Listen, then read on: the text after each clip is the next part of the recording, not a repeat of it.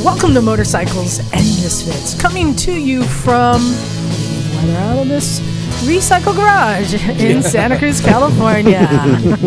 Blub, blub. So now we'll bring the weather back into it. You know what? I think this is the payback for all the times we brag about our beautiful, amazing, sunny weather. I'm over it. Yeah, it keeps it coming. Oh, it's just Over it. coming. It's just coming. So, hey everyone, this is Liza, and we're shy one person today because the Highway 1 is underwater, and so Emma couldn't get to us, unfortunately. I mean, this is, I don't know the last time She this swam has halfway happened. and then fell like she didn't go back. Marina, California is becoming a marina. Exactly. Yeah. And we're fine here at the garage. Actually, all the work I did earlier this year to dig the trenches, we've had no flooding in the garage. We're good. So, but there are other people not so well off. In fact, running the board tonight is Stumpy John, who's of the mountain people. John, how's it up in the mountains? It's wet. It's really wet. You still have the roads blocked up there, right? Yeah, there's a part of Highway 9 is still blocked off. So there's a detour. Yeah. Well, So I have a poem for you. Oh, okay. I have a poem. I asked my friend ChatGPT to create a poem for me. Oh, okay. And this is what she came up with, or he came up with. Stumpy John, a man of might, rides his bike into the night. Tall and proud, he takes the lead. On his motorcycle, he's free indeed. His legs may be short, but his spirit's tall. On his motorcycle, he stands above all. Riding with power, grace, and speed, Stumpy John is the biker we all need. So if you see him riding strong, don't be fooled by his legs so long. For it's his heart that makes him tall. Stumpy John, the rider of them all. Nice. Wow. So was that AI generated? Yeah, 100%. Oh my God. Wow. I don't think a human could have embellished that. I feel really built up right now. My self-confidence is much higher. Chills. Well, and speaking of going around roadblocks, we got joining us coming across California to be here today. We got Tom Medema with us, and you had to take a long way here. We had to take the long way around. Yes, the Gilroy. Where else was Watsonville flooded out? Roads closed. Was it 101 in Gilroy? Is that where the flooding was? So or was it? That was one of the places. Okay. The entire town of Watsonville is underwater. Downtown. Wow. Yeah, and So- Sucker Pass is closed. Oh, it is. Yeah. Yeah, so we did the northern loop from Mariposa up north to San Jose and back down. So Yeah, when Highway 17 is your better option, that's not a good sign, man. that's right. But thank you for showing up, man. Absolutely, yeah. Again, I was reflecting that 3 years ago, the challenge to get here was quite different. Exactly. You were here 3 years ago. You were our last in-person guest before we shut down the studio for down. COVID. That was this weekend, And I 3 remember years ago. we really didn't know what was going on, but we all kind of looked at each other like, should we be here in a room It was together? so uneasy. It was so uneasy. We had just finished as a car, and we're dining together as a car, 200-300 of us, right? And we're washing our hands like crazy, but not a mask in sight. That wasn't just the thing yet, right? And then down here, we were just tiptoeing around, like not sure what to do. We did it anyway. And then boom, the next day, San Francisco shut down, and we all went home, and things Never changed. left for 2 years. Yeah, I know. Forever changed. But not the last time I saw you. That's right. Saw you last year at Americade. That's right. Up in beautiful Lake George, New York. Yeah. Good times up there, Yeah, for that sure. was fun. It was. Well, let's get to who else weathered the storm to get here. We've got Craig. I licked it, so it's mine. Oh, are you talking about this gummy right here? That's the giant juice. Tom, would you like a gummy? No, they thank were sent you. in from a listener of ours. Thank you. Did he lick it? They're very good.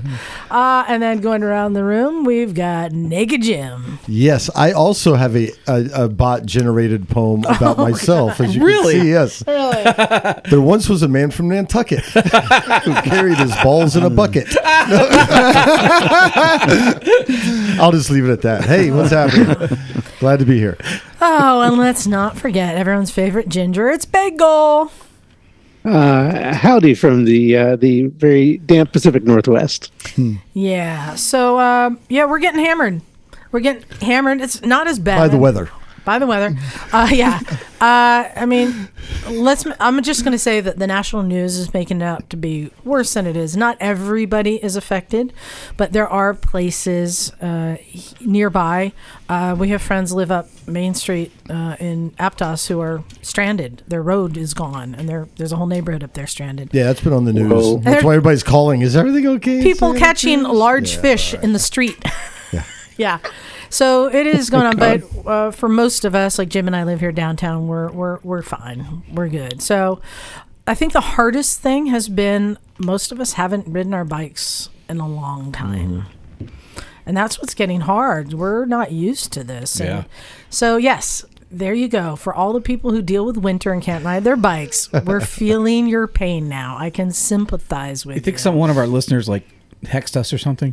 Since listening to us riding all the way around? Oh, no. It's, Like, we're gonna get we've those been guys. complaining about the drought and asking for water, and too many people asked at the same time, I think. That's I mean, right. we Here got it what is. we asked for. Yeah, exactly. So, but because of the weather and because of these storms, big announcement, we've had to postpone our rally. Yeah, which was supposed to be in a few weeks. And we just know from really from the storm like 2 months ago, Hollister Hills was just recovering. Yeah, there was like probably half of it was still closed a couple of weeks Yeah. ago before these storms came through. And with all these storms, we knew that Hollister Hills, won't be recovered. It's going to be muddy, not fun. It's not going to be a safe and fun event, even though you can go ride the roads, even if it's not raining.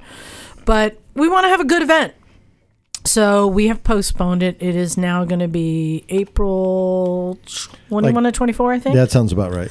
April 21 to 24. So apologies to people who had signed up for it if you can't make it.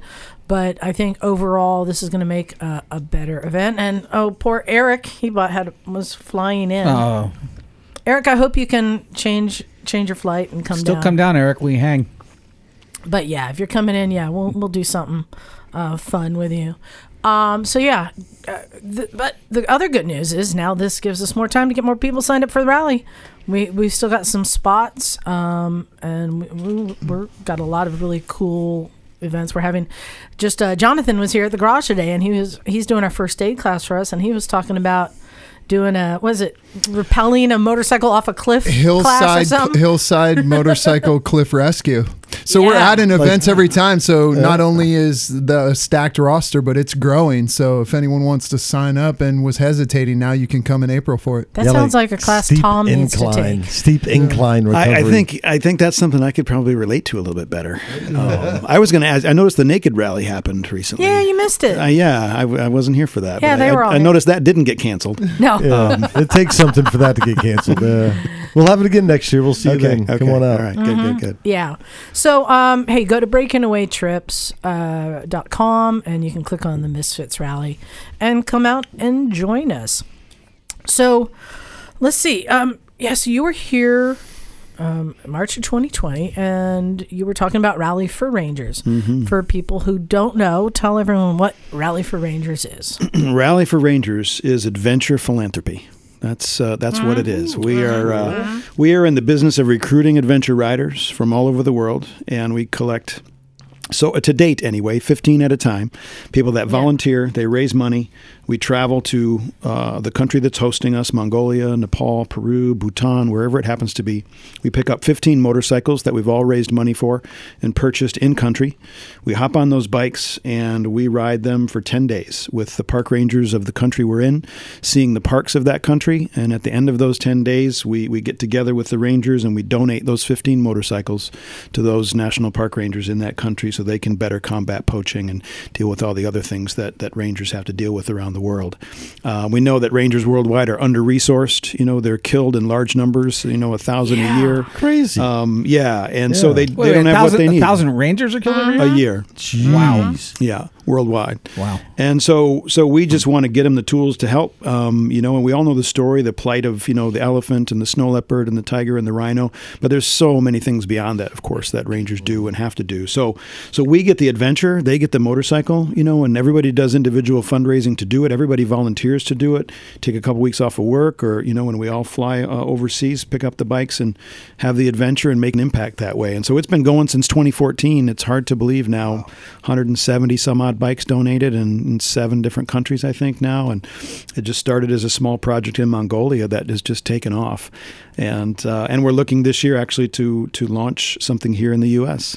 And if you can just go back and tell the story you've told a million times of how it came to be. Yeah, sure. There's our godfather, Bob McIntosh. He was a retired park ranger, and retired rangers from the USA go abroad to help national parks all over the world because there are developing national parks that don't have the experience we have with our 150 years of national parks here. And so he was in Mongolia, Bob McIntosh, in the summer of 2013, working with an outfit called the Mongol Ecology Center, which is an NGO established to help the national parks of Mongolia grow and prosper. And he was providing some of his experience and wisdom and planning to the chief ranger at Lake Khavsgol National Park in northern Mongolia. And during that little interchange, when they were talking about kind of trail management and some of the other management things needed there, a visitor actually drove right past the closed sign and right down to the shores of the lake, and that ranger needed to jump on his old bike and go deal with it. So he got on the motorcycle and he went to take off and he hit the berm on the side of the road and the motorcycle just disintegrated. It fell apart. It was kind of held together with duct tape and baling wire.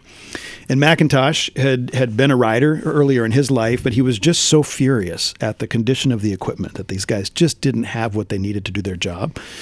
That, after picking the Ranger up off the ground and, he said, I'm going to come back here and I'm going to ride a motorcycle out here next year and bring it to you myself. And, Ono Batku was with him and her husband, Wesley, who's the co-founder of this. And he was there and heard what Max said. And they looked at each other and Wesley said, I will do that too. And they came back to the U.S. They were living in the Bay Area at the time, started talking to their Bay Area riding community.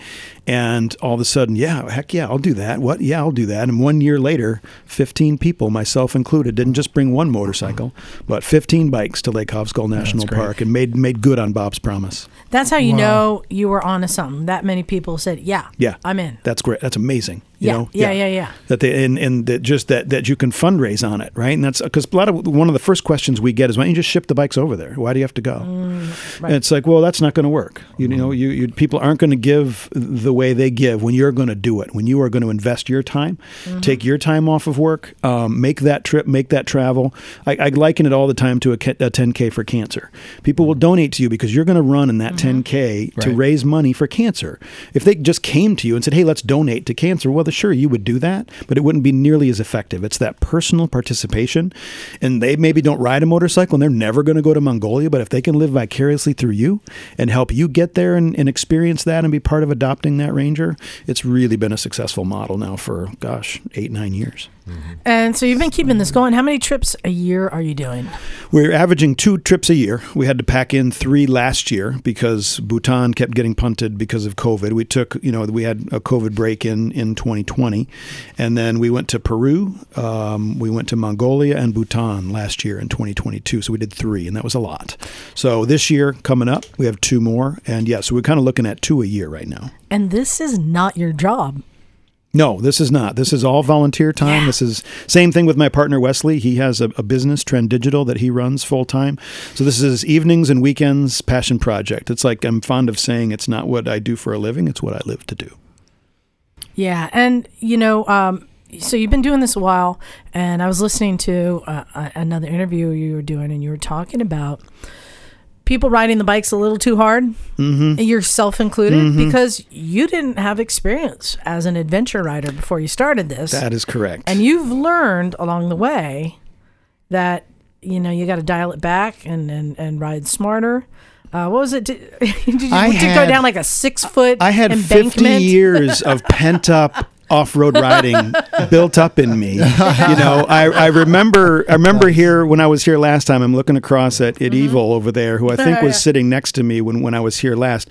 He was my childhood hero, and I had posters of motocross masters in my bedroom. Never rode a motorcycle as a kid. Just envisioned myself doing it my whole life. and then bought a Harley in my 20s, a Sportster, and just did street riding. And I thought that was the thing, and because that's what, Evel Knievel brought to me. And then BMW Cruiser, the R1200C here in California, and rode that on the street. And then I got invited at the last minute to this Mongolia rally in 2014. I got invited in May, and the rally was July 6th. I had to leave. So I had 6 weeks to raise $5,000 and learn how to ride off-road. And so I had a buddy up in the mountains who had a KLX, and he said, I could just come by and grab it whenever you need it. And so I took his bike and I brought it on the fire roads, up around Yosemite, and, made, I don't know, a couple, 2, 3, 4 hours. And I said, I could do this. This, no problem, right? And so I got over there. And, within an hour of being off-road, I was just gripped, just terrified. Like I was in so far over my head. And also, way over there, nobody had mentioned travel insurance to me. And the guy in front of me on that first day in that first hour went over the handlebars and broke his collarbone. So the first day of the first rally, we have a broken collarbone and an extraction. And so I was just gripped, but I had other riders who helped me. And so about halfway through that trip, I started dialing it in. I started connecting with my skiing background. There's huge relationships between skiing and off-road motorcycling. And once I kind of dialed that in, it really just started to become kind of a natural extension, of me. And I was fortunate. So I dropped a ton that trip. The next trip, I only dropped the 1 6-foot time. That was the only just a little. I had gotten to the point where I made 10 days without dropping the bike in Mongolia. Like I was so proud of myself. You're dialed back and riding nice and slow and easy. I was just cruising across this beautiful, open, grassy, green field. I mean, literally, I have it on GoPro. You can see just nothing but beautiful green pasture all the way out in front of you until the pasture disappears and you're dropping into a dry riverbed, because the far slope of the riverbed was a slope and it was green, right? So to the horizon, everything was green until I hit that. And, of course, all of my experienced buddies were like, well, that's when you gas it, you jump in. No. I would have hit and launched so much worse. But I'm really fortunate. I'm fortunate I didn't break both my wrists, arresting my fall. The bike came down on top of me and, walked away from that, and the bike rode away from that, thankfully a little dinged up. But, I learned tremendous respect for riding in a short time. I'm not going to call anyone out, not naming names, but I'm just curious. In general, you get, accomplished or confident riders from big bikes onto these little bikes. How do you get them to dial it in and take it easy? Because I would think a lot of people are like, woohoo! Oh, it's one of the most important things. And I think of Patagonia sometimes, because one of our riders in Patagonia just had to just start doing wheelies and just spins, and we're like, he's just wearing the rubber off the tires, and we're like, we're donating these bikes in 10 days. We want to deliver the cleanest bike possible with the least amount of damage. And that's why we actually have in Mongolia, we have a bottle of vodka for everybody who gets through without dropping. Yes. Oh, there you go. That's the prize, is a bottle of Chinggis Gold vodka for anybody who doesn't drop. And there's rarely 2 to 3 riders that can make it. Even just sitting at lunch, the bike tips over. I mean, it just happens, right, in soft sand or whatever. So, but no question, there's so many really hotshot, skilled riders who, just do Baja racing and all that stuff, and they get over there and they you're in Mongolia, you want to go. And so we continually reinforcing every day just respect for the culture, respect for the bikes, the reasons we're there. And it's not a huge problem, but all of us get caught up in it. When you get out in that terrain and you've got that new bike and you just want to put it through its paces, but it's also a brand new bike. So you can't just open it up and go. You have to nurse it and, put it through its first, 500-mile service and kind of all of those things along the way. So no doubt we deal with that, regular. Yeah, John can relate. How many times did you crash in Pakistan, John? Honestly, I really can't remember anymore. They all blend together. It was just one big crash. I agree. Yeah, there's one crash. So I wanted to share something with you. I was inspired by your trips, and so Bagel and John and I have all been to Pakistan, and we go do these trips in Pakistan, right? Yep. And on this last trip, I was like, I have an idea of something new I can do. Let's buy some bikes and deliver them, which we did to this girls' hostel, these girls who come from up in the mountains, to teach them how to ride. Amazing. And I used Patreon money to buy them. A new 70cc Honda costs $500 American. Wow. It's nothing, right? Yeah. Nothing. But I was inspired by you of gifting a bike. Yeah, that's so awesome. I didn't know that was part of the trip. Yeah, so we did that on the last trip, and then on the trip this year, my friend Maggie McNally, she's going to be leading it, and they're going to go and teach the women how to ride. So great, so empowering. You know, it's contagious. Yeah, that's just. Yeah, but I was like, wow, yes, we can leave something behind and help people out. We also, just maybe this will help you. We paid a local mechanic for a year of maintenance. Beautiful. Which was like $100. Yeah, wow. Right. It doesn't cost much. Paid to take care of the new bikes over there. Yeah, that's awesome. And collected gear and tools and all the things. Beautiful. It was not a lot for us, but for them it's huge. It's huge. It's huge. Yeah. I have kind of a random question off it fits in, but it's kind of like along with the maintenance thing. You've been doing this for almost 10 years now. Are you at the point where you're going to go back and replace bikes that you gave people originally, right? Because they only go for so long. Done. Yeah. Check that box this year. So we went back to the beginning. This past summer, and we brought 15 new bikes to northern Mongolia where we started, and they had just worn them out. And that's when people are like, when do you finish? It's like, we don't. It doesn't ever finish. The work never ends. There are so many parks and so many places, but they use them so hard. And you've seen the film now. You see them riding 365 days a year. They are riding in all conditions all the time. And so those bikes just get put through their paces. And so we will be replacing them as they age out. Absolutely. I want to see the coffee table book of brand new bike. And then after it's been clapped out for 10 years, because I'm sure they not only make repairs, but maybe customize it a little they bit, trick them. I mean, the yak wool seeds. Whatever, right? They're barely recognizable, especially when they're winter tricked out. Yeah, they look spectacular. So we have some photos of those. I was going to say, where can you see those? In the movie, or is it? Yeah, there's some of that in the film, and then on Instagram, on our Instagram. Oh, okay, you can see it there. Yeah. What's your Instagram there? Instagram is Rally for Rangers. Yep, Rally for Rangers. And just still growing that. So there's just some incredible footage and photos out there on Instagram. So I encourage everybody to go check that out. And there's a picture there from about 2-3 weeks ago where a ranger was doing a river patrol because they have fish poaching, gill netting and stuff. And he's doing a river patrol, and he dropped his bike right through the ice into the river. Oh no! And thankfully, it didn't submerge. It only went in about halfway. But we got a picture of him standing next to the motorcycle. That's just up to it. Oh shoot! Look at that. There you go. There he is. Dropped it right through into the river. And going back to what you're saying, why aren't you shipping bikes there? And I know the answer. Also from Pakistan, you have to deliver bikes that they have there, that they have resources and parts for. Right. That they're accustomed to. You can't bring something else in. No, we ask them, what do you want? Because we're not going to buy something that they can't service and maintain. We're looking at bikes that they can get locally, all the parts they need, everything they need.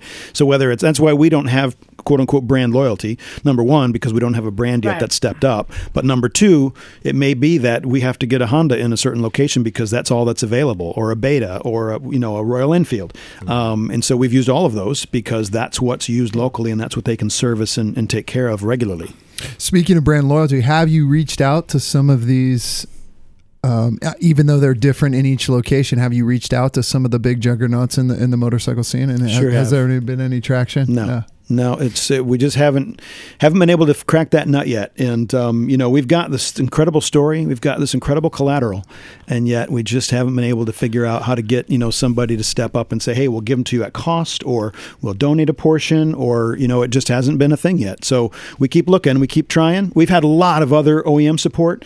I can list them off, right? Climb, Moscow Moto, Double Take Mirrors, Sena Bluetooth. Yeah. The great support from those partners, but nobody from the manufacturing side yet. So I want to just bring this up because it's becoming more of a topic lately.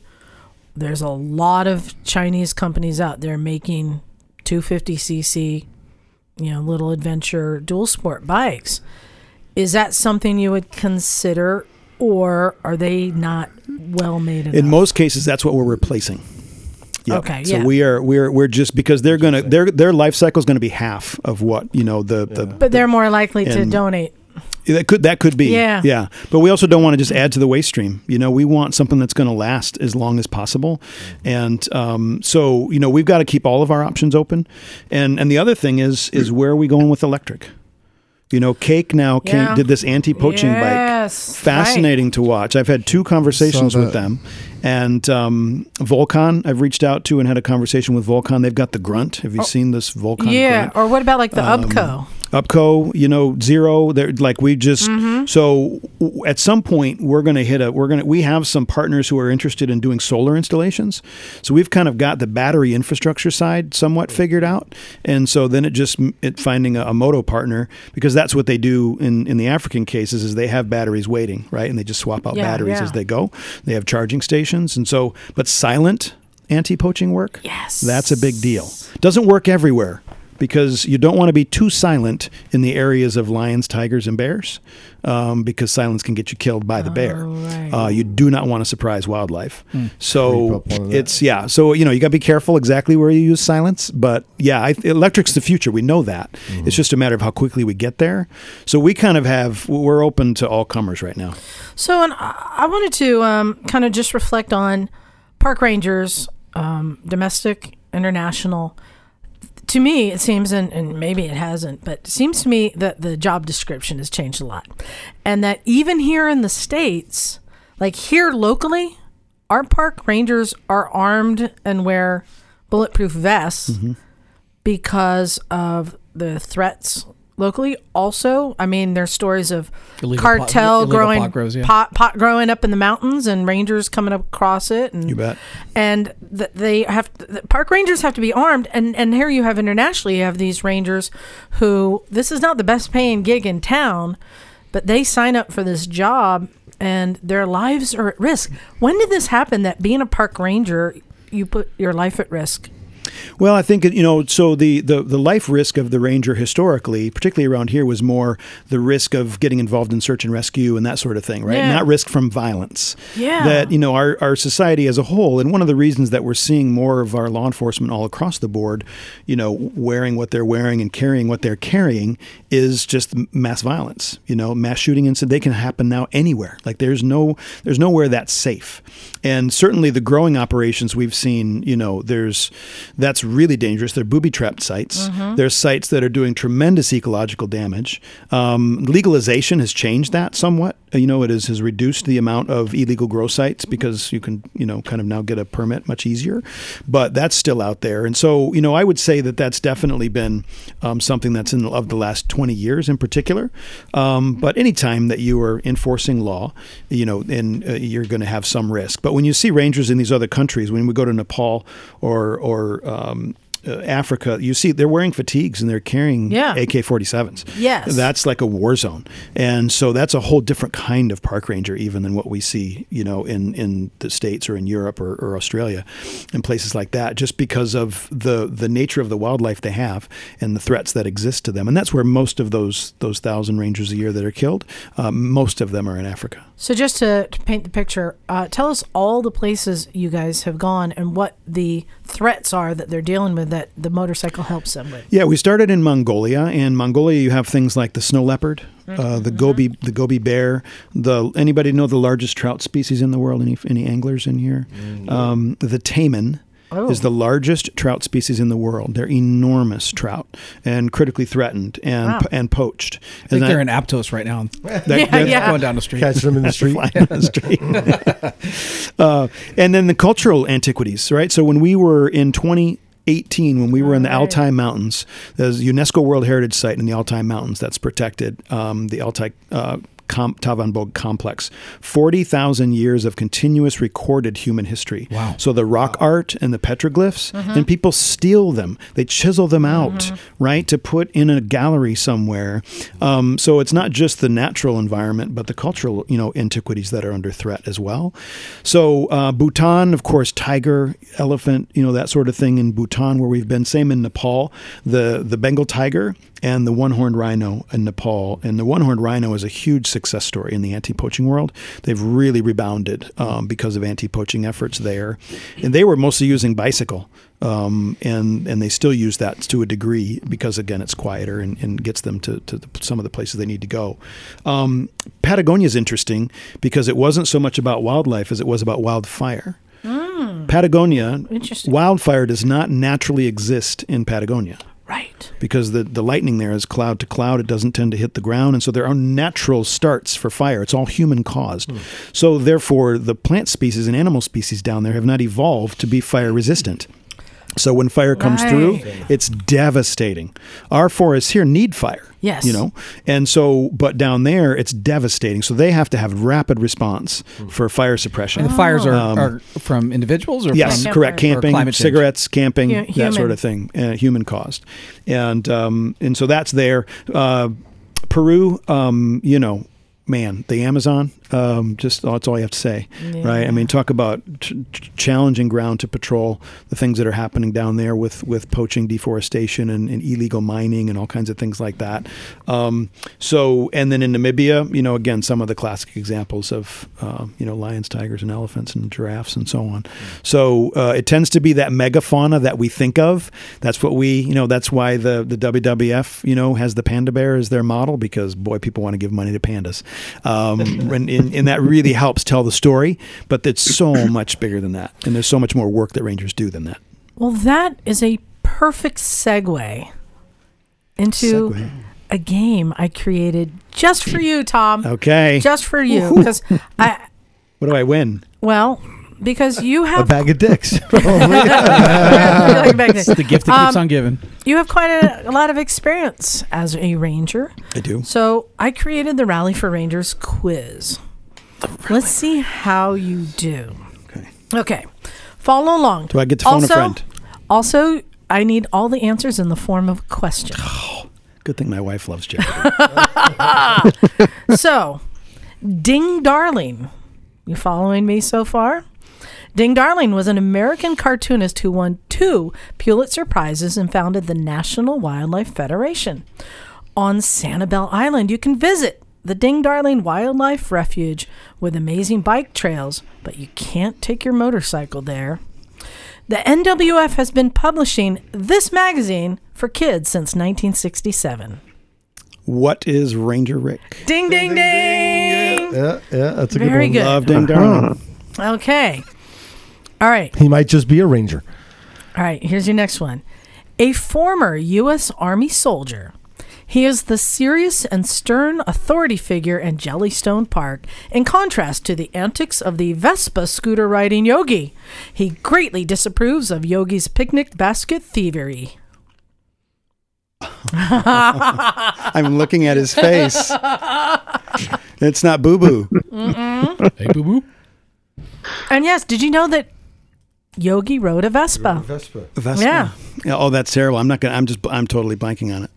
There's 2 possible answers here. Mm-hmm. I can hear him talking. What did Yogi call him? I'm not getting it. Wow. I'm blanking on that one. All right. The answer was, who is Ranger Smith or Mr. Ranger? Mr. Ranger. You can see his face. You can hear his voice. There it is. Yeah. I'm too young for these. Some of these things. Okay. Yeah, I don't know. Riehu motorcycles. Have you heard of Riehu? I don't think so. Is it Spanish? Spanish. Yeah, Spanish. Sure. Yep.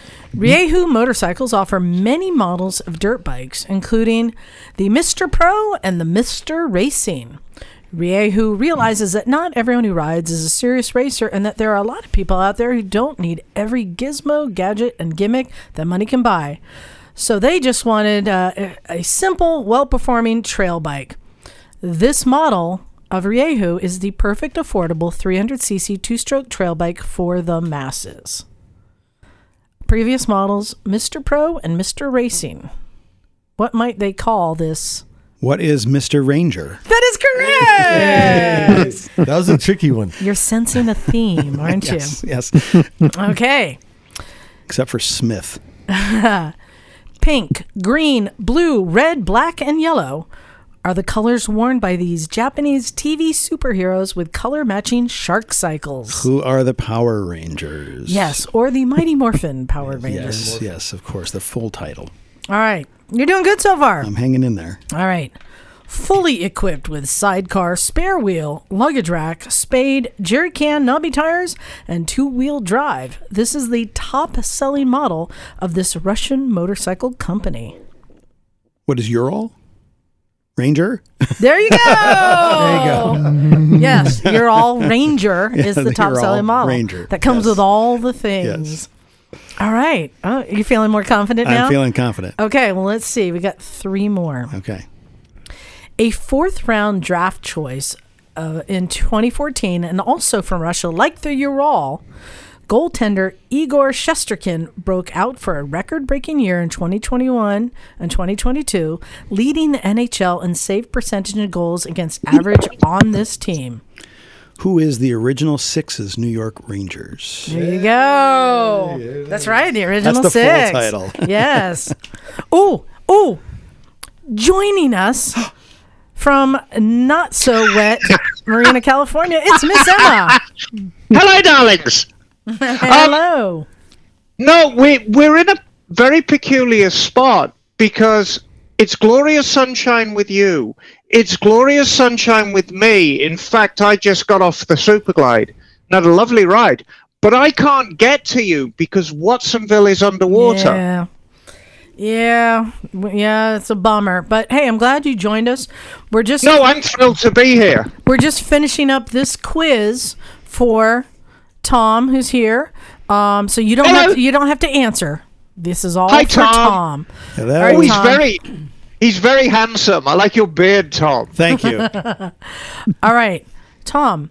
At a cost of $9,975, this American-made, street-legal, two-wheel drive 208cc motorcycle now has an improved top speed of 37 miles per hour and somewhat of a cult following. What is the Ranger? You're close. Good answer. That is the model. I need the brand. And if you can't What is the Vespa Ranger? That is a good guess. Emma, tell him what the answer is. I wish. It's a Rokon There it is. Trailbreaker. Rokon Ranger. Yeah, Rokon Ranger. I've seen the Rokon. All right. Silly. Wah, wah. All right. Can't get them all. You can't win them all. You got one more. You can redeem yourself on this one. All right. The Kawasaki KLR 250 D8 has a range of 210 miles on paved roads, with power being served by a 4-stroke single-cylinder engine developing up to 28 horsepower. The military version saw various modifications, including noise and heat signature reductions, improved suspension systems, low-light service headlamps, and reinforced frames, and was once used by this elite branch of the military. See, I'm looking at that book over there, and it says I thought it said the Lone Ranger. So I've been distracted by that. Who are the Army Rangers? That is correct. Ding, ding, ding, ding, ding. U.S. Army Rangers who train at what? Oh, they're in upstate New York. I go by there sometimes. Their training ground. Yes. Well, there you go. I tried to come up with a quiz that had Rangers and motorcycles. Yes, I and kept waiting for the Lone Ranger question, and it never arrived. Oh, yeah, no. Yeah, well, there were no motorcycles. Thank you. Yes, thank you for making it easy, almost as easy as it could be for Lone me. Ranger, how did we miss that one? I'm trying to think how you could do motorcycles in that one. I That's know. right. There's the Rangers. I mean, there's so many Rangers, but I did my best. Yes, I appreciate that. Well done. You did well. You did well. Once I caught on to the theme, once I really started paying attention. Just so you know, I did this. I did a test version of this in the garage. They did not catch up to the theme so quick. Shocking. Well, no, in defense of the garage, sometimes your themes can be a little tenuous, Liza. Yeah. No, you were quick. You were quick to it. So, since you were here last, There was a bag of dicks on the line. I had to buckle down. Since you were here last, though, there's some big news with Rally for Rangers. There's a lot of big news with Rally for Rangers. Yeah. There's kind of 3 big newses this year. You know, the documentary film is the biggest thing right now. It's the fact that we've got this thing running the festival circuit.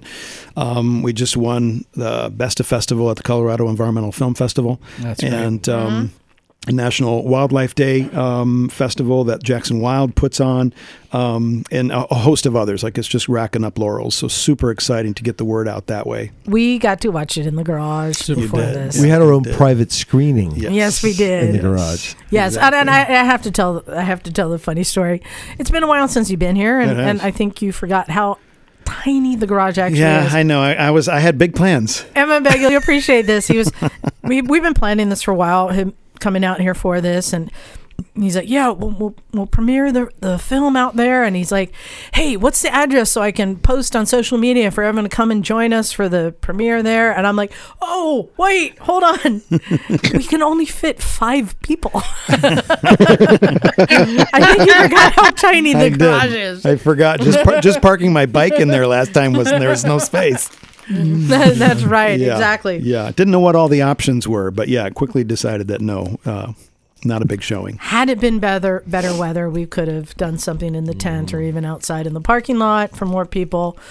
Down the road. Unfortunately, we could. But we did get to see it. And first off, I wanted to say this is such a high-end, well-made film. I mean, the subject matter is great. And I think that the filmmakers realized this was really worth a good investment and time. How many years did it take?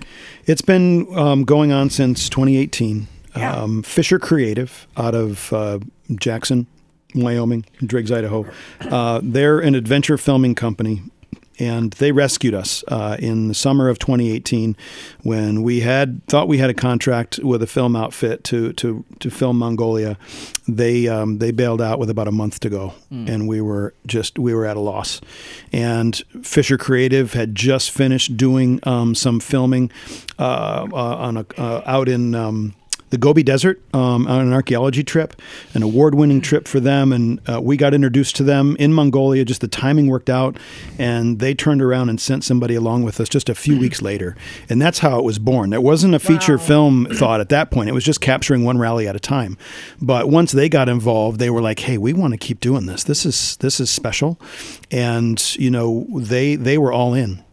And so even just for travel costs, basically, you know, to come and film. So they filmed 2 rallies in 2018 and then 2 rallies again in 2019 and then again in 2021.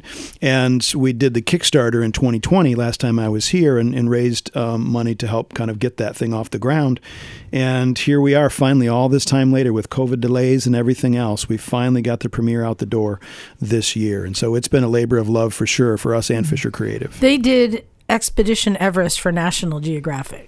Serious business. Well, the production value. It's very high production value. The production value was great watching. It was really enjoyable, and you had some drawn animation added into it. It was a lot of fun to watch. Yeah. Yeah, they just wanted to tell the full story, right? And there's parts of the story that we don't have on film. And so how do we get those? Well, they started looking at some different animation outfits, and we can fill some of those storytelling gaps with animation, and it really adds a lot of texture to the film, I think, and it's really remarkable. I'm just going to comment that there was some well-placed animation in that replaced probably a real image of dead poached animals. Right.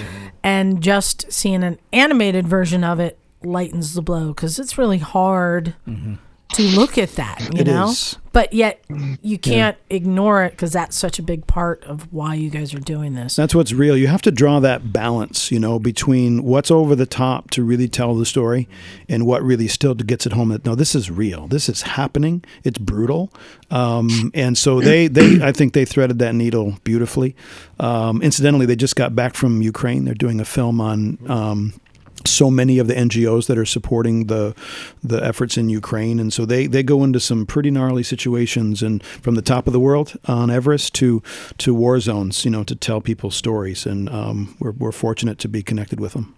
So where else is the film traveling that people can see it? So right now it's getting ready to go on the summer adventure moto circuit. Just got confirmation from the Get On Fest with RevZilla that it'll be showing there at Zakar in the Rawhide facility at the end of April. I'll be taking it down to Horizons Unlimited, Virginia, at the end of April. We're taking it up here to Horizons. So those of you in the California area, the Horizons Mariposa event in mid-April, it'll be showing up there. A couple of our alumni that are in the film are showing it up there. And then the Overland Expo circuit, starting with Overland West and going through the Overland Expos, the Get On Fest and the Black Hills this summer. Cool. I'll go back, I'm sure, to the TourTech Dirt Days in New Hampshire. That was a huge audience for us last year. Do you need a motorcycle to ride in the Black Hills? I might. I have a KLR there. Do you? Yeah. Okay. Is it in Custer? Yes. In a garage at the... Yes. Okay. You know exactly where it is. I do know where, because we had a conversation with Michelle. Because another announcement, we are doing our first ever Rally for Rangers event in the US of A. Yes. I want to hear more about this. So we can get to that. We can get to that. Oh, wait. Jim knows all about this. You got to watch out. They have scary cows there. Scary cows? Is that would be like maybe scary yaks in Mongolia, perhaps? No, Jim, just tell your story. Or are you talking about the bison that are scary cows? No. Liza brings this up all the time. When we were in Custer for a while, and I camped for 3 or 4 nights in the Black Hills off the bike. And I just never encountered so many cows in my life. And they're like the giant mountain cows. You know, they come charging off a hillside and stuff. But anyway, Liza likes to... I was cow shocked by the end of the week. But anyway, it was silly. The cows kept running on the road in front of him and just shitting out of fear. Just creating more and more like things to avoid. Yeah, right, and he's like, I don't know how to get out of this. And it just kept getting worse. It's a vicious cycle. Exactly. It's like an oil slick. Scaring the shit out of them. Yeah, literally. Emma, you're on mute. There you go. No, I'm done. And I was going to say, I do exactly the same thing in deference to the cows. You've never seen me truly scared, but it's coming out of me. It's going through me like a Ferrari, darling. So, tell me more about this U.S. What now? It's not. Are you giving bikes to Rangers? So a completely different model. Okay. We started hearing. Well, we didn't start. I mean, we've heard from people from the beginning. I can't do that. I can't take 2 weeks off of work. Right. I can't raise $11,000, even though they probably can. But it's a barrier. Totally gets a barrier. No, I'm going to admit, I just don't want to. Yeah. It's just too. It's just too much. So we started looking kind of domestically. What can we do here? We have so many people here who want to join and want to support us, but can't do that all-in thing overseas on an international trip. So what can we do here? Where's the need? And we started looking at not so much the federal landscape, because the federal landscape's fairly well taken care of, even though there's a lot of philanthropy going on there too. But we've been having conversations with tribal parks and talking to like the Navajo Reservation and the Navajo Tribal Parks, Ogallala Sioux Parks and Recreation, and but also the Black Hills State Parks and places like that. And so there are places where we can give tools, and not necessarily motorcycles. Maybe it's a side-by-side. And maybe it's night vision equipment. We've heard from them that in the anti-poaching world, night vision is huge, because so much of the poaching that happens out, bison poaching and elk poaching in the Black Hills, happens at night. And so for them to have night vision to really help do the work, we've given drones, GPS units. So it doesn't have to be motorcycles, but the motorcyclists can raise the money through a rally and then donate. So the goal in the Black Hills in September 21 through 24, it's a weekend, is that everybody will pay into the rally, probably $800 for the weekend for your camping and your food and permits and stuff. And then we'll have a fundraising minimum for everybody, maybe $2,000. And if we get 30 riders raising $2,000 apiece, we can buy $60,000 worth of equipment for the Rangers, whether it's chainsaws, GPS units. And if they need motorcycles, then we'll give them. But it's not about that one motorcycle to one Ranger model that we have elsewhere. We have twice the number of people, and we have a completely different way of giving back. And so in some cases, somebody might fly in and rent a bike. Yeah. So we've been talking to Rogue Moto out of Colorado, Grand Junction, Colorado, and they might bring in their fleet. And so I'll use yours, but you can rent a bike, or you can bring your own. And so we're not leaving a bike behind like in the others, but leaving other equipment behind. That's the model. Yeah, for anyone else, my bike is available on twistedroad.com. You can rent it. But for Tom, For you, you're a friend. I'll let you use it. That's what I won, right? Yeah. In addition to the Yeah.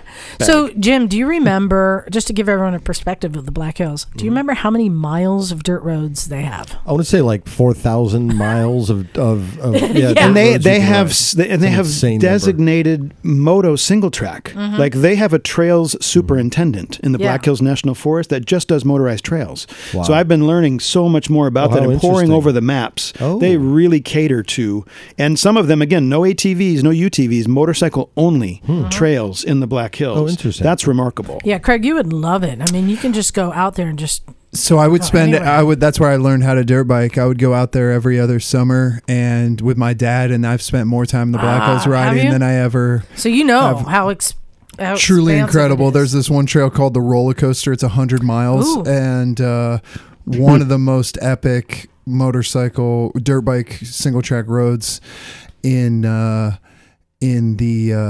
the country. I actually buried a lock of my hair out there and had a, Okay, this got weird. I had a bet with my dad.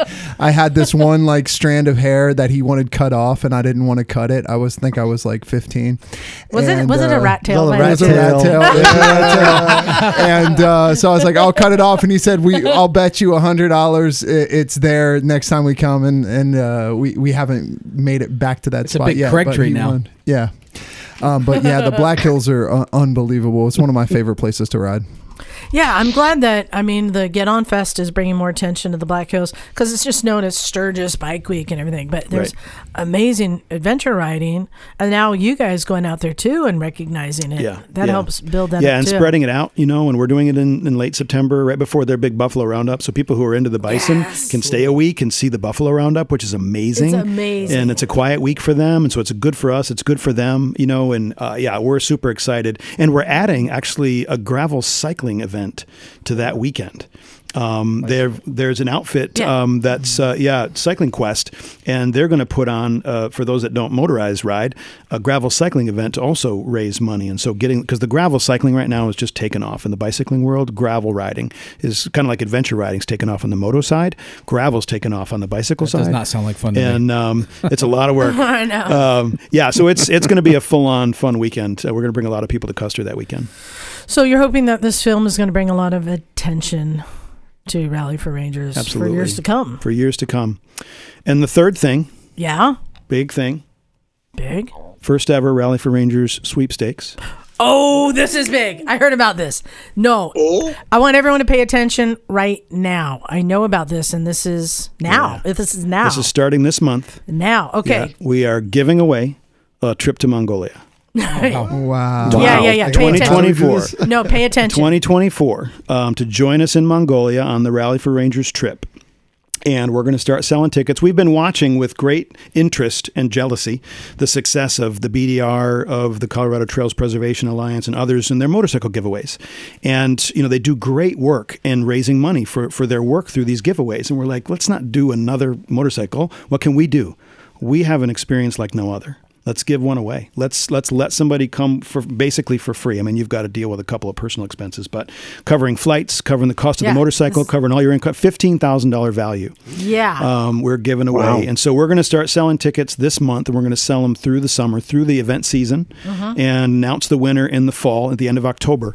And then summer of 2024, somebody's going to get to join in Mongolia. And it's something that we've never tried before, and we are so excited to give somebody the opportunity. How much will the tickets be? Tickets right now are set to cost $25 a piece, and then scaling up, right? Patreon money. So- I'm using you. $25 a piece, 5 for 100, and so on, up to probably there will be $1,000 amount that scales the value of the tickets. And so that's how we'll do it. And we're just going to raise money for the program and give somebody an amazing experience. And for those listeners out there, there may be a small fraction of you who don't ride.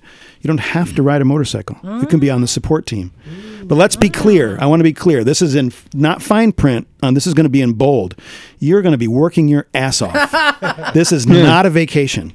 This is remote, rugged travel. Whether you're in the U.S. van bouncing along behind us and setting up camp every night and taking it down in the morning, or on the motorcycle busting your chops every day, it's work. And it's an incredible opportunity to be a part of. And we're anxious to give somebody that opportunity and to help raise some money doing it. So look for an announcement at rallyforrangers.org and on our Instagram site later this month. And we're going to launch the campaign, and we'll see who gets to join us for free on this all expenses paid trip next year, 2024. That's pretty amazing.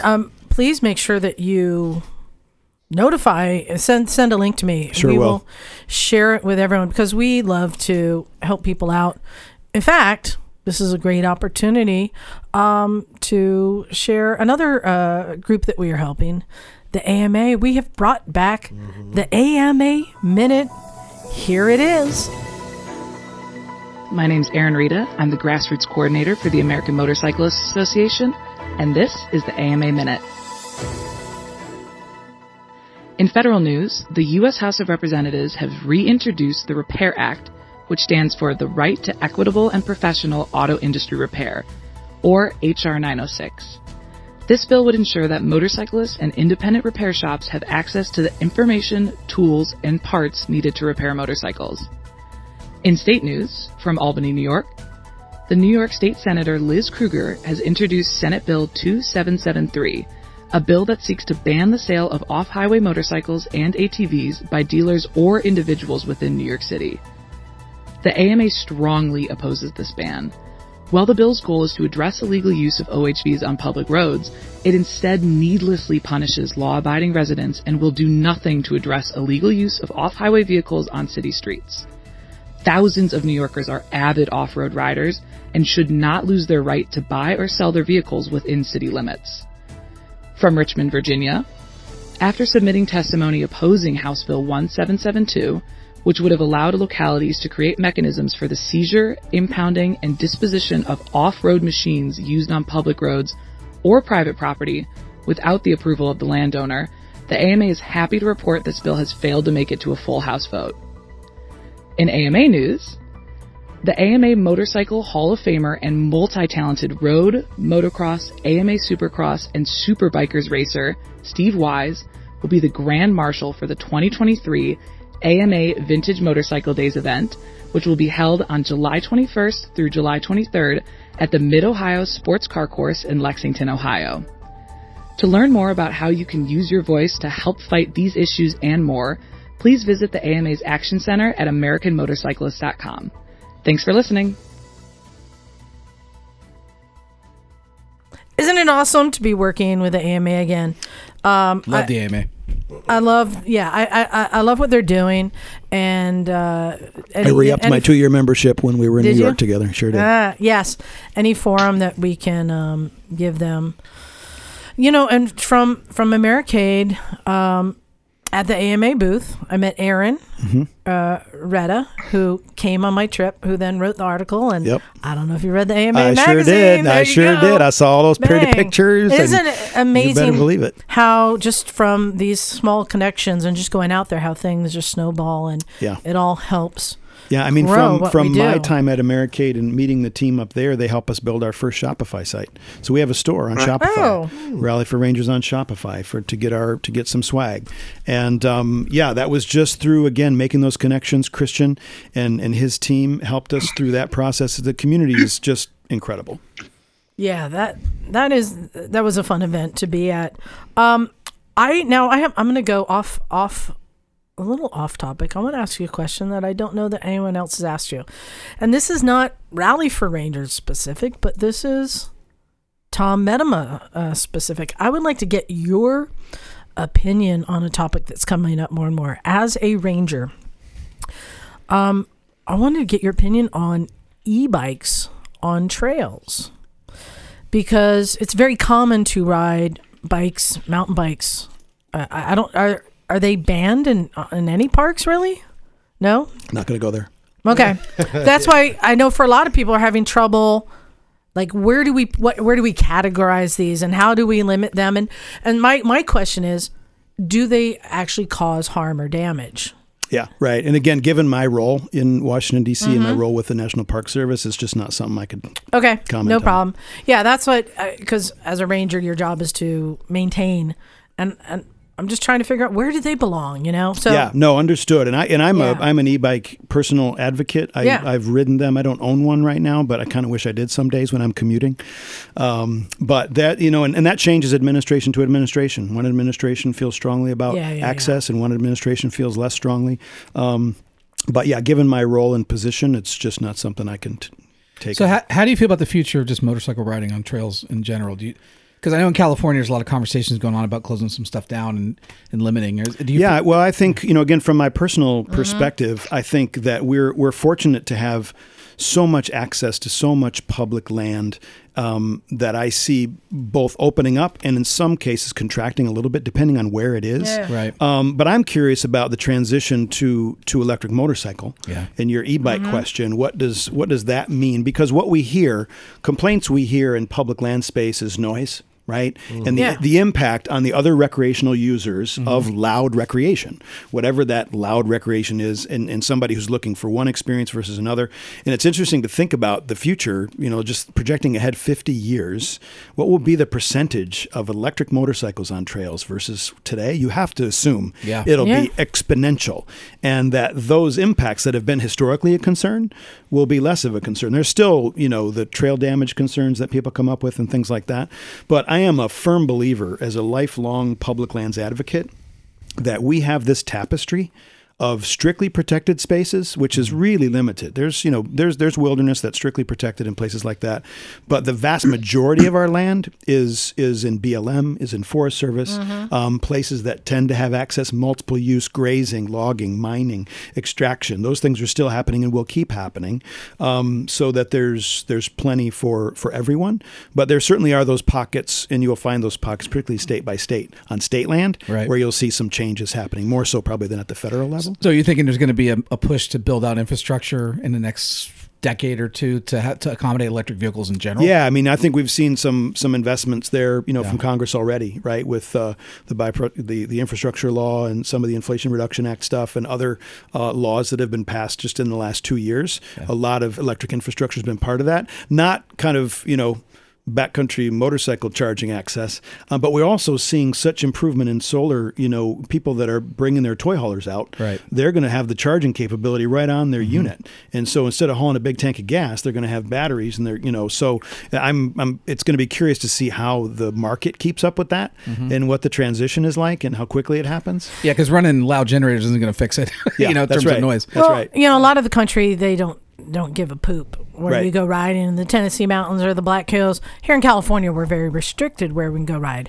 And what comes up a lot is the noise.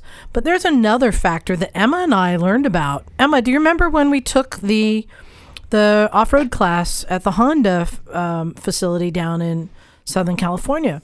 And one of the things he mentioned was that you got to also keep in mind dirt bikes may pick up seeds and plants, and then you go to another place and you drop them off. Invasive species. Invasive species is another big part of it that I think we don't really think about. I think the boaters deal with that more than we do. But I was going to say, that's the parallel. The boating community have been dealing with this for a long, long time. And a few lakes throughout the U.S. have had their native species decimated because of boaters bringing in invasive species. I think it's less of an issue, but I think it's something to be... The thing I enjoyed the most about the Honda course, and we did it as we were students, so there was no difference for us as journalists. And of course, they teach you how to ride the bike, and they teach you how to ride the bike responsibly, but they teach you how to tread the trail responsibly. Yeah, I appreciated that. And I really appreciated that. They said, look, you're going to be riding through these environments. This is what you're going to encounter in California. Here's how you make the least impact on the environment, so it's going to be there for your children and your children's children to enjoy, which I thought was a very, very responsible way of dealing with it. Yeah, and the thing you'll find more and more now with boats, right, are the boat washing stations. There's many bodies of water now you cannot take your boat to until you've been inspected and you go through a boat washing station. So, who knows if that's, the tire inspection station or tire, what that is. But no, I really appreciate, your perspective on that, because I agree. It's everything from the oil and gas spillage, and along the way to parts being left out, and who knows what. That's what I wanted to ask you, your perspective. What are all the factors in prohibiting vehicles from going in areas? Yeah, that's a huge part of it. What we find is that leave no trace ethic just doesn't exist in large numbers of people. And so the campsites that just don't get cleaned up, the fires that start because of cigarette butts and campfire, people not putting out their breakfast campfire, the food that gets left behind. So the wildlife interactions, the bears and the other animals that come and they get habituated to human food. I mean, and this doesn't even begin to talk about the trail riding and some of the things that you're talking about. So there's so many potential impacts that the more we can get people to think about the environmental impact from the time they leave their personal garage, to the time they get back to it, and all the points in between, the better. And so to hear that there are training facilities like that focusing on, that low impact experience, that low impact travel, and because what the public sees, this is always been a challenge for us, is that the public sees you just launching through the dunes and just tearing shit up, and so it just reinforces a bias that's already there, and so that's where we as Rally for Rangers are trying to create this space where motorcycles are part of environmental protection, because so many people in our country see them as tools of destruction, and because of the imagery, we all love to watch a great Red Bull jump and all these different things, but when somebody thinks about all of the impact of some of those things, they're less likely to support it, and so the more we can show that those givebacks are happening, and that that we're taking care, and that this happened recently where a group got together and they just started an annual cleanup, and they made it very public, and they invited people who weren't riders, but they were the organizers of it. And so so showing that we care, we're going to clean this up before we go. Come on out with us. Let's have a barbecue and let's all clean it up together, building community that way. So those kind of things can really help also. Now, for you as a previous cruiser rider, now an adventure rider, how do you feel finding trails to ride and places to go, and your impact as a biker on these trails, but also being a ranger and knowing how much that impact plays in? Yeah. How has that changed for you? Yeah, I think for me, a lot of it is about knowing where I am, and it's kind of like hunting that way, right? With where you're hunting. Know where you are, know whose land you're on, just because that's one of the ways that you can get things shut down is by riding in the wrong place, on the wrong person's land. That's what BDR does such a great job of outlining that. But when I go out on my own, I always want to know where I am so that I know that I'm not getting, I never make a choice. I'm like, I think it'll be okay. I never make that choice. I always just pivot because of who I am and because of my day job as well. Yeah. But I'm just not going to risk shutting down an area's trails because I chose the wrong path.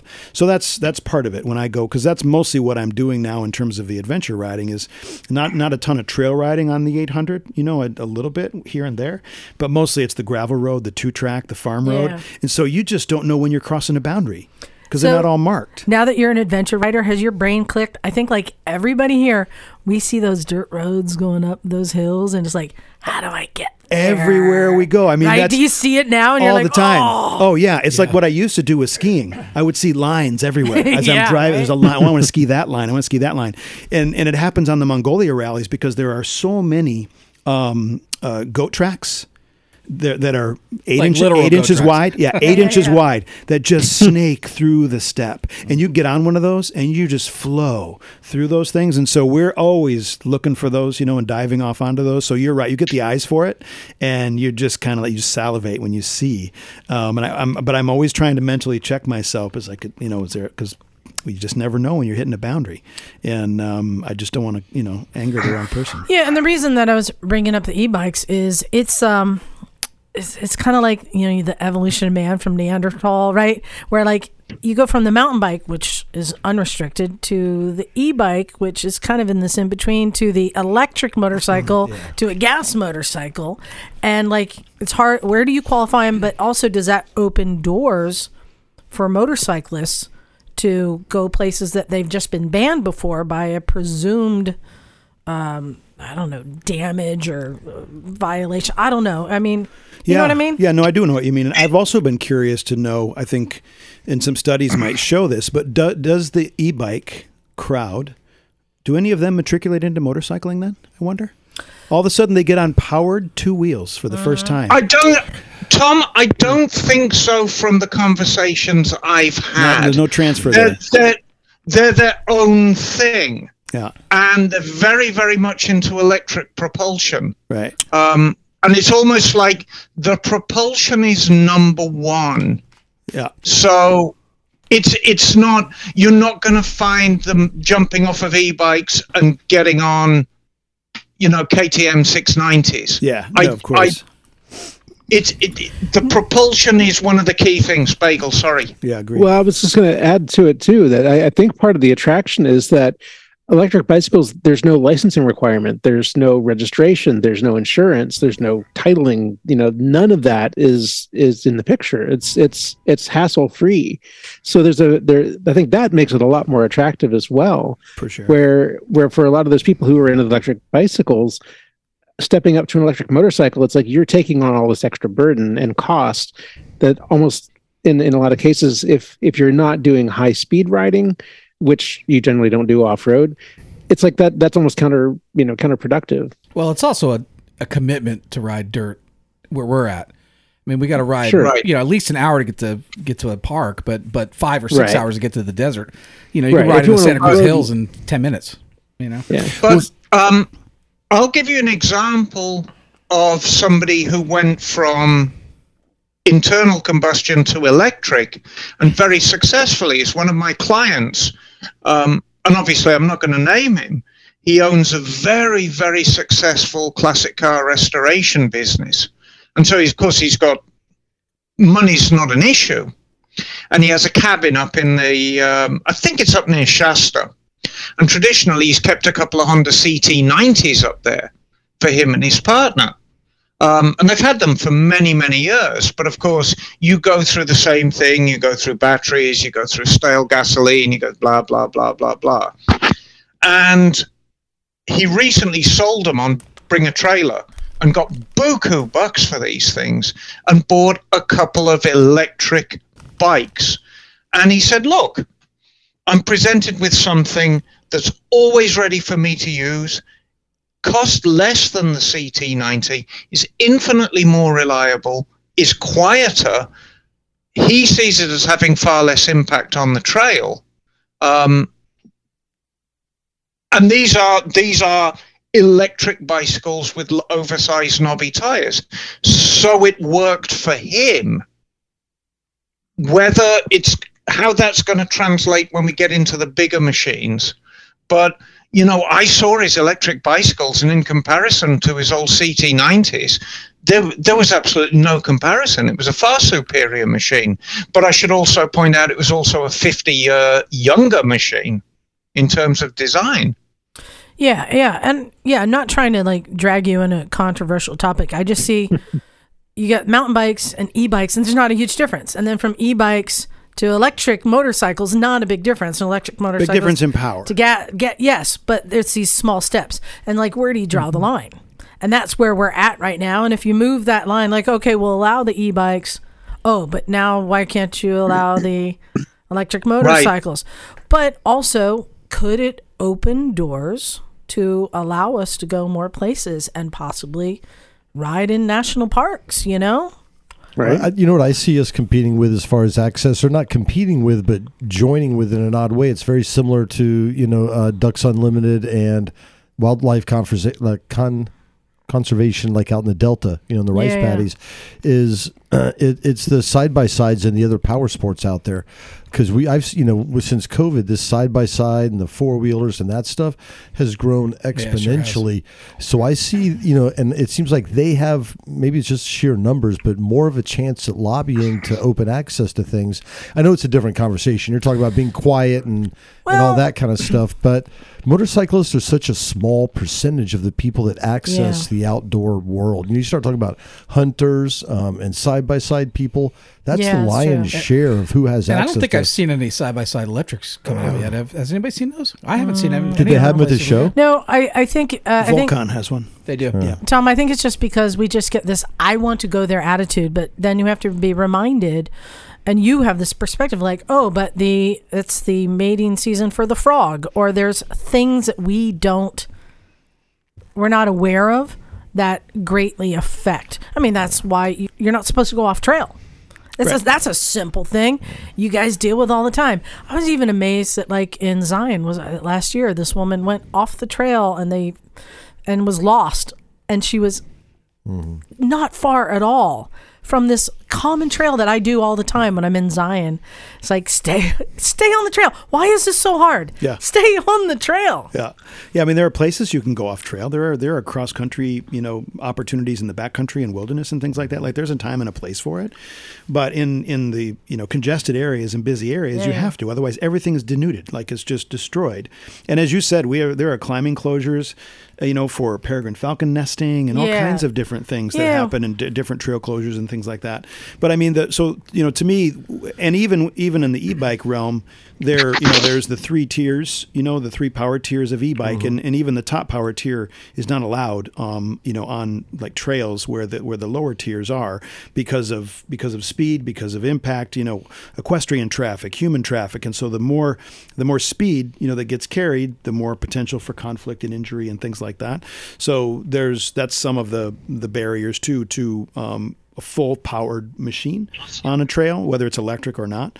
But yeah, there's so many nuances to this topic. It's a fascinating one. So now let's go back to you and your F800 GS. Mm-hmm. So you're now the adventure guy. Have you been going on any adventures here in America on your bike? I am a adventure guy. Not the adventure guy. You know what I mean, but yes. you've got... Yeah, no, I do know what you mean. And see, that's the beauty of me. As I said before, I'm a decent motorcycle rider. I'm not a very good motorcycle owner. Yes. So that makes every ride an adventure. Yeah. I like those guys because that's my business. Yes, exactly. I love to keep you in business, and that makes every ride for me an adventure, because I don't know how to fix a lot of the things that go wrong, and so for me, the adventure riding, we've got something down south of us in Virginia called Penmerrill Farm. Have you heard of Penmerrill? Mm-mm. Penmerrill is an equestrian and motorcycle farm. What? Yeah. And they've got lodges, they've got RV units, and they have stalls for your motorcycle. So let's say you live in D.C., don't want a trailer back and forth for the season. You can rent a stall, former horse stall, and keep your gear and your motorcycle in with the hay in the stall. And, I was going to say, did they provide the hay? it's waiting for you when you come back. So they also have horses, but it's run by a couple and their family, and so they have trails, they have trainings for motorcycles and for horses. And so we go down there with groups periodically just for fun, and you can either go down and ride yourself, just do single track riding. They've got cones and barrels. You can set up your own challenge course. They have a fabulous hillside mode trail course. So if you can't make the corner, you just go into the tall grass. Like you're not going off the side of the mountain. And it's just tremendous training ground. So we have tons of fun there at Penmerrill. So that's a place that we target on the weekends. This is cool. They have a swimming pool too. Yes. I think I like that. So you bring the whole family, and people who don't ride can swim. They can ride horses while you're off doing the motorcycle thing. Penmerrill's it's a gift. It's really a great cool place. logo. It's a horse blended with a motorcycle. It just reminds me, I just wanted to do a shout out to Daniel at Broken Arrow Horse Camp in Custer. Nice. Yes. Our friend Daniel that we've visited there. He's a biker who has a horse camp. But if you want to put bikers up when you're there too, there's cabins. It's a great facility. Love it. That sounds good. Yeah, so there's a lot of that. Of course, the Mid-Atlantic BDR is almost through my backyard. Have you done it? So we can jump just portions, not the whole thing, just sections of it. And so that's just one of the. So this is one of the challenges, right? Yeah. So we've got this full-time job, and then I've got this other full-time job. Yeah. And trying to manage and run this volunteer nonprofit work and launch all these new initiatives and do films and all this stuff. Like there's very little time left to ride. And I'm lucky that there's a Bikes and Breakfast event that happens in Maryland and Virginia every other Sunday, and it's 2 blocks from my house, so I can always go. I can walk there if I want to. So you're in DC? I'm in Poolesville, Maryland, just outside of DC. Yeah. So I don't get as much riding in as I would like, but when I do, we've got a growing group of alumni of our alumni that live near me. I've got at least 3 now. Herbert Green just turned 80. Herbert turned 80 1 month after he got back from our Peru rally. That's great. Amazing. Nice. And then he went to Bhutan the same year and did the Bhutan Wow. rally. Nice. And so Herb is our hero. And so he lives nearby. Craig went to Peru. Eric went to Bhutan, and he's just signed up for Black Hills. So most of our riders are from the Bay Area. We have them from all over the world, but really California for the most part. If we have 70 alumni, I'm saying 50 of them are from the Bay Area. But wow. more now from other areas, and including near where I am. So, and since you're in the DC area, have you been to the Air and Space Museum to see Aaron's bike Oh, yet? yes, absolutely. Yes. Yes. I still owe her a photo because the Air and Space is like 3 blocks from my office. And so I'm fortunate to be very close to there. And I missed the opening. But yeah, super psyched to have her in the speed display in there. It's pretty awesome. Yeah, I was there not too long ago, in fact. She's in Patagonia adventure riding right now. Yes. Oh, wow. So jealous.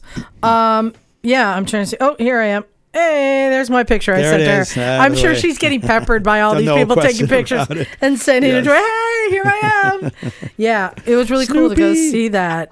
So you're near the AMA offices. They're not too far from there. I thought the AMA was in Ohio. No, they're a block over from the Capitol. They had a rooftop view. No, I did not know that because I went to the AMA museum. What is the museum? Well, Oh yeah, their that's headquarters is in Ohio, Yeah, but they have but a the lobby yes. office. bureaucratic Headquarters. branch Yeah, is in okay. DC. Okay, so they're you on- should they're go. on the They're Capitol in the Hillside. same building as C-SPAN. Okay, so they're down on the Capitol Hillside. Yeah. Got it. Oh, you should go visit them. That's Yeah. why I Yeah. stopped in and gave them a chat. In fact, perfect segue. There's another thing that they are fighting, and this kind of dirt bikes. Again, this is just crazy. The stuff that they're having to get involved with. Did you guys hear? There's a new Senate bill in New York City right now that prohibits the sale of dirt bikes and ATVs in New York. Really? Yes, In New York City, New York New York City? State. in the city of New York. Oh. What do Yeah. they relate it to? Is it emissions or behavior? 12 o'clock, or- boys. How many dirt bike shops are there in New York City? Well, I mean, I'm sure there's a several. here's the thing: there Yeah. are so many like stolen dirt bikes and Right. 12 o'clock. Yeah, the guy hooligans and stuff riding them. So they're just banning the sale. But that means that all the dirt bike riders who legally own their dirt bikes, who trailer and go ride legal trails, are not allowed to sell their bikes in New York Oh, City. like They're- private Yes. sales are Yes. not allowed? That's Yes. a dangerous precedent. Now they'll have to being like set. go to New Jersey Okay, to that's sell their weird. bike. And it's another one of these things where it's a casting a net that's getting law-abiding citizens too. And Yeah. this again is why we have the AMA. They have to get involved. Yeah, it says this bill prohibits the sale of ATVs and off-highway motorcycles in the city of New York, provides enforcement mechanisms and penalties, requires each purchaser of an ATV purchased for use in the state of New York to sign a declaration which will state that such purchaser understands all laws and regulations governing the use of such ATV, blah, blah, blah, blah, blah, blah, blah. And it goes on and on and on. And it's like, you can't do that, man.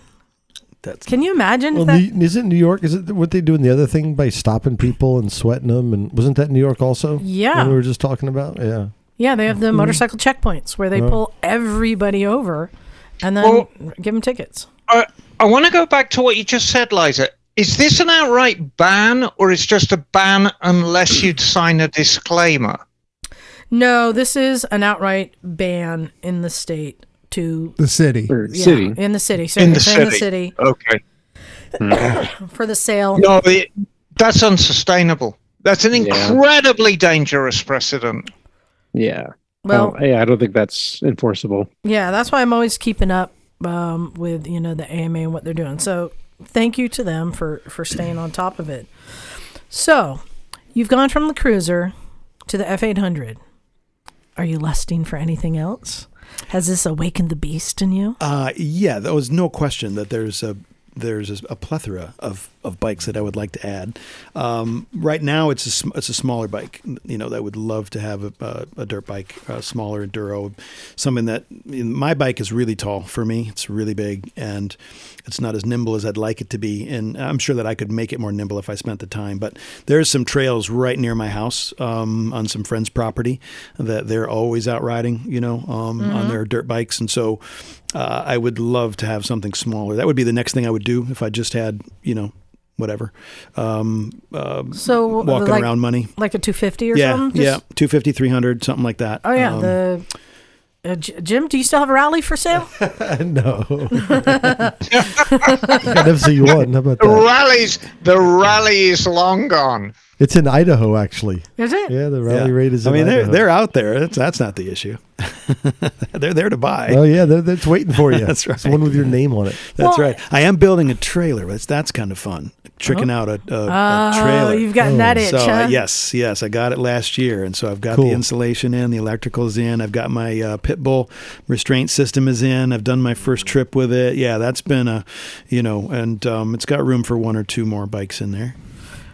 Craig, how have you not become the I'm building a trailer guy? That seems right up your alley, man. Yeah, I don't know where to start. Yeah, pair of wheels with a good trailer. How about a car that can pull a trailer? Do you have that? I do have that. Okay.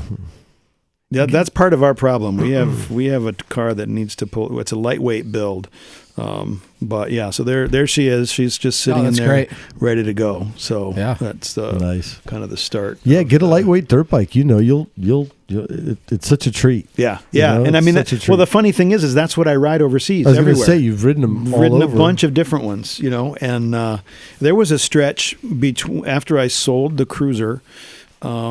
Before I bought the GS, there was at least 3 years in there where I didn't ride, except for in Mongolia. Huh. And, that was just the nature of life at that point. Mm-hmm. And I would just go over there, get that new AG200 and ride it for 2 weeks and come home and wait for the next year and do it again. But I love that small bike riding. I get it. I love the riding in Pakistan. And I tell Jim, over there, I tackle everything. I have so much running over here. I'm like, oh, I don't want to fall. Oh, I don't want to get hurt. Oh. I think for me, the big difference is big bikes and small bikes. Mm-hmm. Yep. There's no question about it. That's dumping that little bike it's just not a thing. Again, I want to keep the bike safe. I don't want to give the Ranger a damaged bike, but I'm just not worried about coming off of it. Coming off the GS is a whole different thing. That's the truth. Exactly. I mean, I don't know. I do things over there that I wouldn't do here. And and some of these bridges, oh my God, let's go back to the movie. Bagel or Emma, were you guys able to watch any of the movie?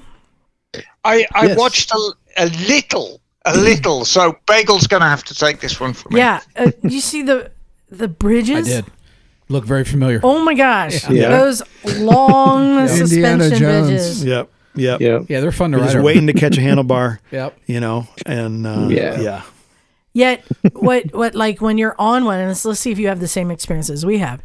The boards are not all tightly fastened, and there's this click clack, yep. and every now and then there's gaps or missing or broken boards, and you're kind of weaving around. And the bridge, they can sway and move a little bit, and it's very uneasy feeling. Yeah. But like trying to ride on Jello. Yeah, but also this woohoo, I did it. But so I had a situation on a bridge 2 trips ago where I didn't think I was gonna make it and made a poor decision and went over a bridge we didn't need to go over, but it looked like fun and it was there, and it turned out to be an old narrow pedestrian bridge with very low side rails that started swaying in the middle. Yeah, no fun. And I was looking down at the raging river and calculating how fast I would sink in all my gear. And and all I could do was just keep on the throttle. I had my feet down. I was duck paddling across and just don't stop, don't stop, don't stop, don't stop. But also picturing my death. Yeah. Yeah. Yes. And here you are. Exciting stuff. To tell the tale. But that was the first time I went too far. Mm-hmm. I took a risk. I don't know. Something about on these trips, I feel invincible. Yeah. Does that make sense? So I don't know if you remember some of the footage, some of the GoPro footage with the exposure. Yep. Yeah. That was my GoPro footage. Yep. And I did not remember that.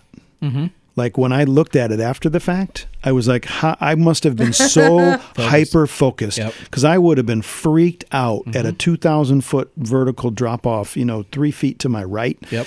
And it was bouncy and it was slippery and same sort of thing. And then you got blind turns in the middle of it where you don't know something's coming the other way. And you have vehicles coming the other way. Exactly. Yeah, exactly right. Liza, that what you just said, we had the opposite experience from the bridge that you didn't need to take. Yeah. We had like a hour-long river crossing in Mongolia 2018 to get all 15 bikes across. It was deep. It was fast. We submerged at least 3 or 4 of the bikes, and had to get them out, drain them, and it was arduous. And I think there's some video of me in this pushing one of the riders out of that river crossing. And so we spent and just soaking wet. Everything's wet. And then we all get on our bikes finally, and we kind of go upslope a little ways to kind of dry out and relax. And we look upstream. There's a bridge. So it was a bridge that had been built since our guide had last been there. How funny. And we just lost it, right? I mean, what are you going to do? You can't make that stuff up, Wow. Wow. Yeah, it just was one of those moments where we're like, okay, this is it. And then the other one that's also in the film was we were supposed to have a ferry across. This was 2019, and we got to the ferry, and it's one of these the water-driven, self-powered, the hydro-powered ferry. So I mean, the force of the water takes it across, and the ferry captain's not there. There's nobody there to get us across. And so we're like, how long do we wait? And we wait, and we wait. Wait. An hour goes by. Wait, if the force of the water gets you across, how does it come back? Same thing. You just pivot, just like a sailboat. Oh, right in the wind. Yeah. So yeah, it's it's a catamaran, and so the cats are pointing upstream, and if you point them this way, it pushes across, and if you point them this way, it'll push you back. So the force of the water is what brings, and it's on a cable. Right, so it stays on the cable. So okay. Physics and stuff. Yeah, exactly. And so no ferry captain. Hours later, we start to try. Well, let's just do it. We're just going to take it across. We'll figure this out. And so we load 6 bikes on. We get halfway across. It's actually tethered by lock underwater cable. Oh no! So you can't steal the ferry. Oh. So we had to bring it all the way back, and then we tried for a while to pick the lock. We finally gave up and set up camp. And the next day, the ferry captain came. He had the date wrong. And we got across. So it's like, this is one of these things on these adventures. When you're buying a ticket to join us next year in Mongolia, like things can happen that you just can't even plan or imagine. That's the truth. That's adventure, right? That's what it means. That's exactly what I was going to say. It is an adventure ride. That's right. And here you are talking about the ferry crossing with the ferry and getting the bikes across and seeing the bridge. If you'd have taken the bridge, you'd have forgotten about it already. That's right. This is what we talk about. This is what we talk about. If the captain was there and you just got on it and it was uneventful, you'd have forgotten about it already. That's right. That's exactly right. That's the nature of adventure, the unexpected, the unplanned. Those events, those are the things. And every rally has its moment. Every one, we can look back to 1 or 2 singular moments like that on each of our rallies. And there's a book in there somewhere too coming. So let's get to the big plugs now. Namibia's full. Okay. Yeah, there's a wait list. That was no surprise. Like, our alumni came out of the woodwork for our first ever Africa rally. The cool thing about Namibia is that the bikes aren't going to park rangers. They're going to community rangers. Nice. So I know what this is. This is cool. Turns out that wildlife don't just stay in the park. They actually leave. Those pesky rascals. But the rangers don't. Their authority ends at the boundary. So the poachers can just sit outside and wait. So we're equipping community rangers. They lure them. They lure them. Absolutely. Yes. They bait them out. And so we're equipping the community rangers in this particular park in Namibia who patrol then that outer area with new motorcycles. So they're actually deputized, or they are. They, you know, and I don't know yet all of the details of what their particular brand of law enforcement is. Right. But they have the authority to do those patrols and to do that work. Yeah. So super excited about that. So that one is full and has a waiting list. We still have several seats left on Mongolia this year, going to the Gobi Desert, and so that is Jim. You like the desert? Yeah. Yes. And so that's in September, and so we're definitely looking for some adventurous souls for the Mongolia rally this year.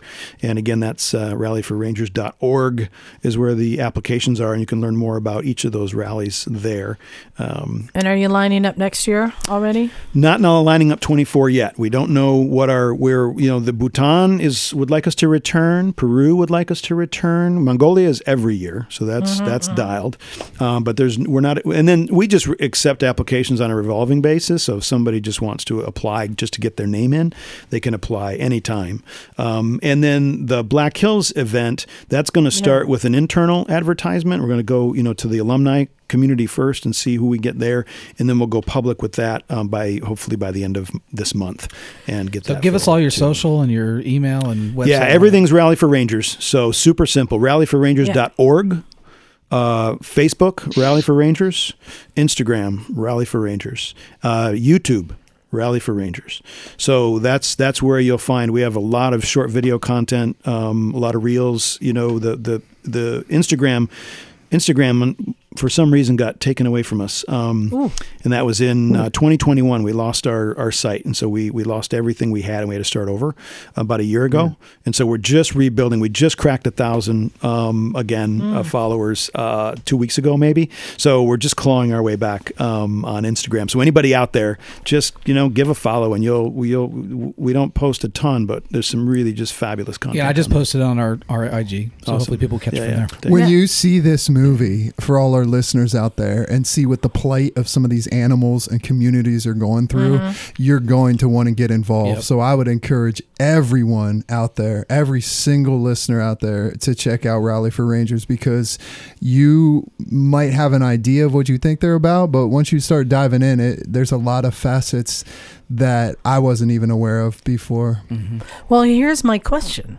If people aren't looking to come on a trip, how can they support you? Yeah. Well, first things first, just share. Just like that. Like we're, with the story we have and the content and what we're doing, like this should just catch on like wildfire, right? It just is just for people consuming beautiful, important, necessary, and feel good stories and information. But of course, there's always opportunities to donate as well. We've got a donate tab. You guys are 501c3. 501c3 here in the U.S. So we're just writing we've been writing our tax letters like crazy for all of our donors from 22 during tax season here. So absolutely. Then there's donate button on there, PayPal. You can send a check, however people want to do that. Help sponsor a rider? Yeah, and then look for the riders' bios. We put the bios up on the website for each one of our riders, and you can go to their individual GoFundMe pages and fund individual riders that way. So there's a lot of ways to support, and of course, buy yourself or your loved ones tickets to the sweepstakes, because Patreon money, I'm going to use it. It's a good way to do it. Last time you were here, I used Patreon money to help contribute to the fundraising for the film. Yep. So thank you, Patreon, for that. You. And this time I'm going to buy tickets to try and send a misfit on the rally. Love it. Pick me. Well, who do I pick? Everyone here in this room. We'll put another Rally for Rangers game show together to select the winner, maybe. Oh, that would be good. High stakes. High stakes. And we can do it before the draw, so whoever, wins can be the one that's selected if you win the draw. And Bagel, I just need to check. If you have to ride a motorcycle, not a scooter, would you be interested in going? I think I could handle that. Okay. Wow. All right, Bagel. Wow, that's a big That's stretch. commitment. He's inspired. In. It's a good cause if Bagel's going to be on a motorcycle. Right. And Tom, I'll put my money where my mouth is. Put me down for 5 tickets. Ooh. They're going to go in. Wow. They'll go in the same pool as the Misfits tickets. So if the winning ticket is in there, we'll do the same. We'll choose a Misfit. Or maybe a Patreon subscriber to go on the rally. I was going to say that might be cool. Beautiful. If we use the Patreon money, should we pick a Patreon? I think that's a good idea. I like that. That's a better idea. I like that idea. Yeah. Or we me have a down hot for dog eating 5. contest. So if you want to be part of it, join Patreon also. So it's a This it's a is like win. Or later. a misfit and a Patreon member, the two that are selected battle it out on the game there you show. go. There we go. Oh, Oh, head I was to gonna head. say on our mini bike challenge course. Yeah. Slot racing. Oh, Yeah, we didn't I mention. lapped you like 4 times. Oh, shut up. Yeah, Emma, since we didn't have a lot going on in the garage, we set up the slot car racing track. Oh, today. yeah, I did that a few Christmases ago. It's great. Yeah, Jim and I had a lot of fun with that. Well, Tom, I want to thank you for coming out and sharing. What you're doing is great. It's inspired partly, something I did on my trip. I think the only thing is you can't possibly do enough trips to fulfill everybody who would want to come because you're a volunteer. Yeah. It's time to quit It's your all day job. Huh? volunteers. Yeah, we're getting there. This will be the second career. No, thanks for that, and again for your passion and this community. That's the thing that's been new to me. So when I switched over to adventure riding, I found a new community. Right. I found a new tribe. I just didn't ever have that on the road, and that it's there for the road. It absolutely is. I just didn't find it. I found it through Rally for Rangers, through the adventure community, the group of alumni that have become some of my best friends in the world. We just all traveled to Colorado together for the film premiere, and that's just amazing. And to be here again, and for Jim to invite me again, and others, to the folks on from RevZilla and as you mentioned, AMA and others, like the support, it's overwhelming, and it's really cool because we all want the same thing, and that's just Well, to you're doing protect this great planet. things, and that's it makes it easy to support because it's There's a lot of Well, great things out there. And I think you've tapped into something, as we all have with the Pakistan trips. And you've got a phrase for it. What is it called again? The adventure philanthropy. adventure I like that. I like that so much. That's good. Then, and it's a slippery slope now that you're doing not just giving bikes, but giving other stuff, because now you've opened the doors wide. Yeah. There's Well, we're giving it to Rangers, so much it's all you about can Rangers. do But that's right. around the world. There's That's right. so much you can do. So I'm going to work on seeing if I can put something together for you in Pakistan. I love it. We would just jump all over that. Save the However we can snow support. leopards or something. Yep. Yeah. And we can connect, the Rangers from one country to another. One of the Rangers from Mongolia might be going to the Namibia trip. And just the cross-pollination of Rangers meeting each other, that cultural exchange. I mean, that's, too, a big part of what it is. So who knows where that could lead us, with Oh, Pakistan I wonder if and we could places get them like that. hooked up with the Rangers at the border ceremony. Oh yeah, those guys. Wagga? The Wagga Wagga border yeah. ceremony. Yeah. I don't know if you've seen, they wear these big headdresses and they have these uniforms and they go out and do it's the Ministry of Silly Walks. And it's the stadium that is built on the border between Pakistan and India. And there's the Rangers from both countries trying to Different kind of Rangers though. out march each other in this stadium and get the crowd going nuts. And the Pakistani guys, to mock the vegetarian Indian guys, they only hire people who are 6'6" and taller. They're these incredibly tall Rangers. I know it's a different kind of Ranger, but still, it's fun. It is fun. Yeah. Well, we got quite a bit of emails to catch up on, so let's get to them. Emma, I sent you an email. Were you able to retrieve it? I did indeed. And this email is from Michael Don. Hey, Michael. Hey, Michael. Do you think he is a Don? If I read it wrong, do you The think I'll Don. end up with The Don. The Don. It's from Michael. Hola, Misfits. Hola. Hola. First, belated congratulations on your 500th podcast. Thank you. I've enjoyed getting to know the different Misfit personalities and just the overall weekly motto, shooting the shit. So, my daily rider is a 2014 Bonneville T100. Very nice too, Michael. However, his questions regarding a 2015 Harley Davidson Road King. And he says, few years back, I replaced the stock slip-ons with Vance and Hines Twin Slash.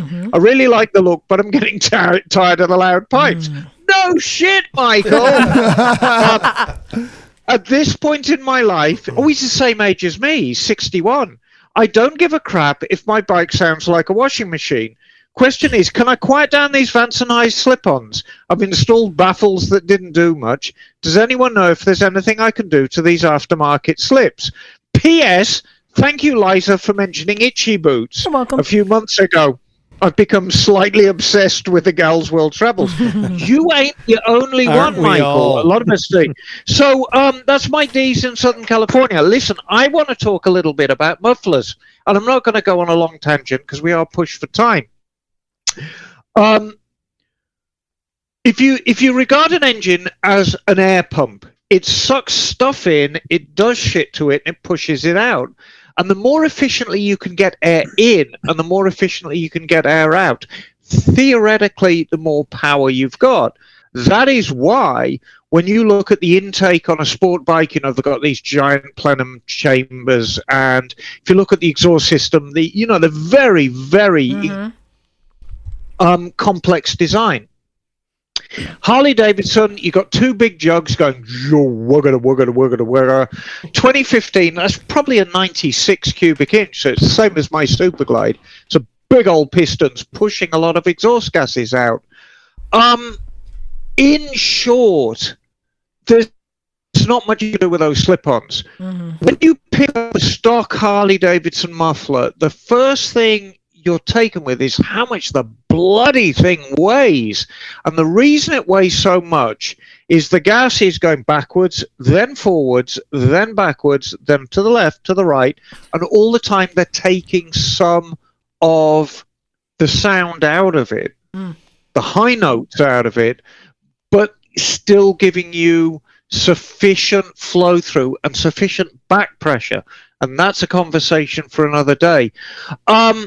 Aftermarket pipes like Vance & Hines, they dispense with a lot of that. They're a lot lighter weight, and they look like $1 million, but they are very, very hard to damp down. I'll tell you this. My Superglide, which I love dearly, has stock pipes on it still for a reason, and it doesn't sound like a washing machine. People make the mistake, and Harley-Davidson riders are often most guilty of this. More noise means better noise, and that's not true. You need really to accentuate the bass tones. These are the tones that our ears like, and keep the bass tones in and take the staccato, the high tones out of it.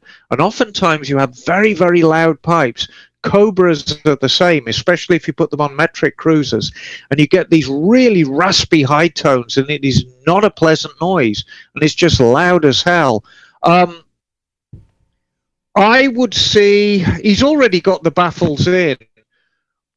The pipes I like the most by Vance & Hines, they do these things called fatties, and they're giant diameter. They're like 4.5 inch, 5 inch diameter, and they sound great, and they're not super loud, and maybe, go down that route. But don't discount putting the stock pipes back on it.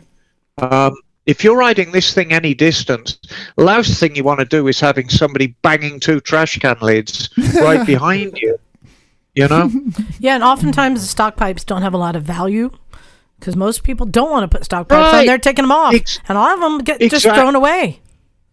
But you would be surprised how many people say to me, damn, that Superglide sounds good. And there are so many Harleys out there with modified pipes. You forget. Harley-Davidson were very, very clever with their noise control. And they wanted their bikes to sound good without, while complying with US regulations, with Euro 3, Euro 4, Euro 5 regulations. They were very, very clever about it. A lot of the stock Harley systems have got very, very clever baffling in them. So, that maybe that's a route that you should take, Michael. Get yourself a cheap pair of stock mufflers off, Facebook Marketplace. You probably get a pair for $100. Your eardrums will thank you, darling. And if that doesn't work, your neighbors too. You just stick some socks in your pipes. You'll be fine. Oh, yes. Yeah, the sock trick. Potato. Potato. Hey, guys, I have one here from our friend Kellen. Hi, Kellen. He says, "Hey, I'm a new listener and Patreon supporter. I just finished all of the 2022 podcast, and I'm working my way to the current." He says, "I wanted to comment on the Easy Rider remake episodes. This is a bit of a throwback, but they announced they're remaking Easy Rider, and we asked people for their elevator pitch, their submission on what it should be, and he's got a good one." Yeah. He says, "All right, imagine this. 2 hooligans in their 20s from a deeply urban inner city area. They've grown up snatching bikes and raising hell in their city, expert riders in their own right, but on the wrong side of the law. Like many, they've never left, but their ways finally catch up to them, and they have to either risk their lives staying or risk them fleeing the city. The only option is the only person they know that escaped the city, a cousin over on the West Coast. Without experience and only a destination, they leave the city on a DRZ and some big-ass 2-stroke.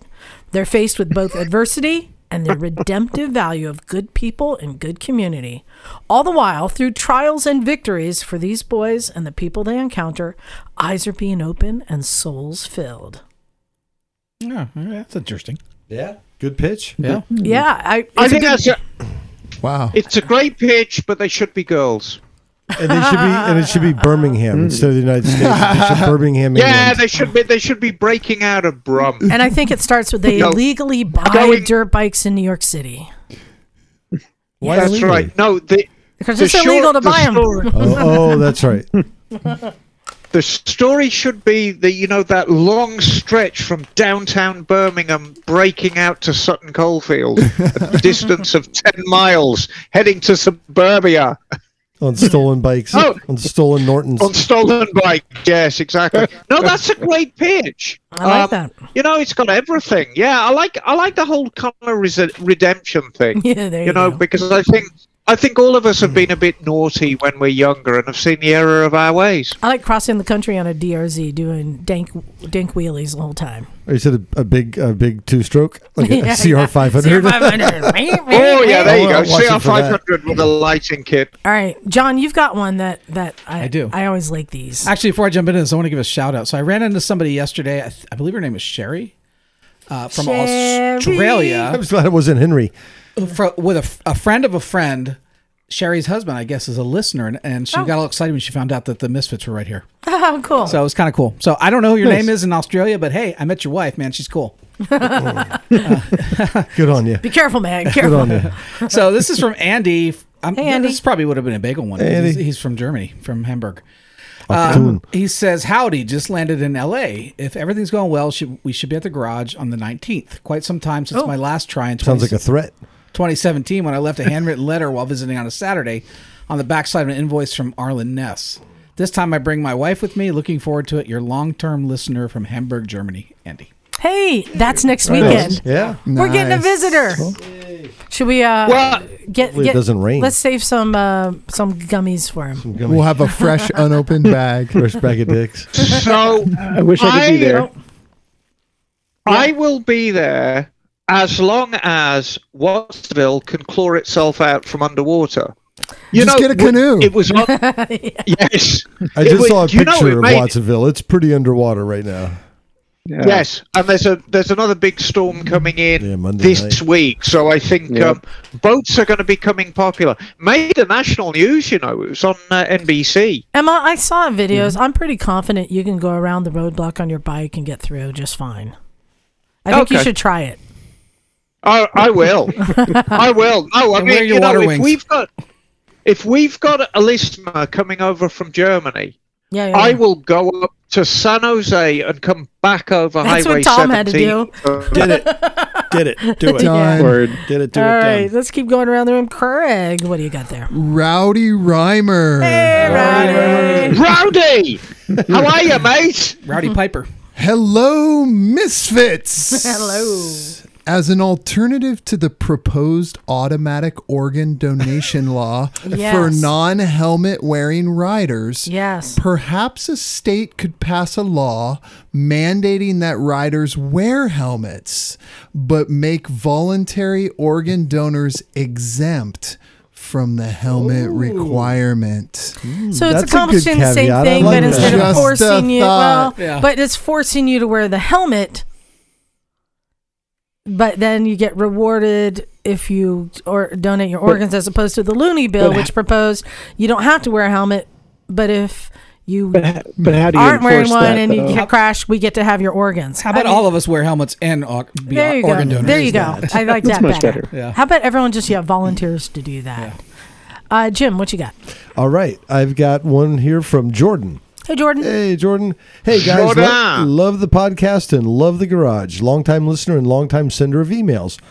Probably listened to all your episodes 2 times each. God. Wow. Commitment to the game. That's what happens when you That's live like in a year Buffalo. and a half. That's Buffalo, New dedication. York. Anyway, I'm in Buffalo, New York. Name's Jordan. Yep. Engineering intern at a pharmaceutical company, TIG welder for 6 years, and student of mechanical engineering. Nice. Wish I knew what you did. Itching to fucking ride. Well, we're kind of with you these days. Got a 2013 Ninja 1000, not the ZX-10R, the Touring Ninja 1000, and a 2007 Sporty 1200. Here's interesting. I have a question about lowering my Ninja 1000 to make it look meaner. Not because I'm short. Any recommendations for good lowering links, or how easy of a job is it to do myself? And how low is too low? Would 2 inches be too much? Thanks, guys. Love the pod. Would love to ride down to Cali with my dad to visit one of these days. That'd be rad. And maybe when I'm done with school. Okay, much love, Jordan. Right on. He wants to make his ninja look meaner. But not because of a Napoleon complex. No. Yeah, that would be me. Okay. Oh, no. Of course not that. Cut the spring, bro. But it changes all the geometry and stuff, too, doesn't it? Well, hang on. Links are okay, but 2 inches would be a long way. An inch is going to look radically different. And the key is, if you drop it an inch in the back, drop it an inch in the front. And dropping it an inch in the front is the easiest thing in the world. You just move the fork tubes up in the triple trees. That's it. Yeah. So just go for a good quality link. Gosh, who's doing lowering links these days? So I just bought some from Devol, DEVOL, for my DRZ. They seem to be pretty good. Really? Yeah. But I think the trick here is, so you have to get the lowering link, however low that goes, you just match it in the front. As long as you match the front and rear, you're not going to mess it up. Bagel, you had something to throw in? Well, I just want to say that if you're doing that, though, you're also decreasing the angle that you're able to lean into the corners, too, because you're squatting the suspension down. So you're going to hit and you're scraping the sides a little bit sooner, aren't you? There's no corners in Buffalo. Yeah, I mean, as long as you're aware of that. I mean, to a certain extent, scraping out sport bikes is largely a thing of the past. Said the man with 10-inch wheels. And floorboards. Well, I think the other issue is maybe I'm more prone to scraping than your average sport bike. Right, exactly. But I mean, if you're regularly scraping a sport bike, I mean, you're heroic of epic proportions because generally they give you so much clearance on these things. And I mean, it's. I think if you were to lower a bike an inch front and back, it's going to look so different. And it might be the look that Jordan's exactly looking for. And he can always go more, because generally lowering links, they give you 2 settings. They give you the mid setting and then big setting. So try it on the mid, and if you don't like it, do it on the big setting, and just match it on the front. I think the other issue is, and correct me if I'm wrong, Emma, it's his weight versus where the suspension is set for. Meaning, what I understand is that when you put lowering links on, it actually compresses the suspension, so you lose a little bit of your. No. Links don't lower the suspension at all. The idea is of links is that you have exactly the same range of suspension movement. But because there are links and you're changing the angle between the linkage of the suspension and the swing arm itself, that's what moves it up. But no, You may change the preload a tiny bit. Yeah. Because, if you change the angles, the preload does change, but not by much. Okay. So you might find with links on, you've got to kind of dial it up a little bit more. Because if you think about it from a physics perspective, if the swing arm is down at a slight angle and your lengths make it so it's virtually parallel with the road, it's going to give a softer ride with the same shock springs because of the physics of it. Right. So you might have to dial it up a little bit. I'm just going to go out on a limb and say if Jordan's listened to every episode twice, he's going to listen to this one 3 times. There you go. Just to get all that. Send us pictures. I want to see this ninja lowered. Hey, John, you just did it. How hard is it to do? It's easy. Is it? Yeah, I did it myself. Oh, links. Yeah, it's the hardest part of putting links on is actually supporting the bike. Exactly. All right, I got to rush us along because we got one more, and this is an actual. We need to answer a question. Bagel, do you have your email? I do. This is from Bill Maynard. Hey, Bill. Billy. And Bill writes, "Hi, Misfits. This is Dog from Wabash, Indiana. Sup, dog? And I went to ask the Misfits to tell me why. Tell me why. I don't hear any conversation about, and I think this is a typo, a Piaggio MP5 scooter. Oh, yeah. I think he meant the MP3, but I'll come back to the MP5 in a minute. That's a gun, MP5, I think. He says, I would like to hear what the Misfits think about the MP3 scooter, the good and bad. Riding season is just around the corner here in Indiana, and I'm considering the Piaggio MP3. What do the Misfits think? Would the MP3 be a good scooter purchase? Thanks, Bill Dog Maynard." I'll just say that I am. I really don't have an opinion. It's weird, so I like it because it's weird, but also like it's weird. So I. Well, if we only had somebody who was in the scooters on this, I was going to defer to Bagel on this one. I know. But no. My opinion, for what it's worth, it's a scooter first and foremost, so it's a death trap.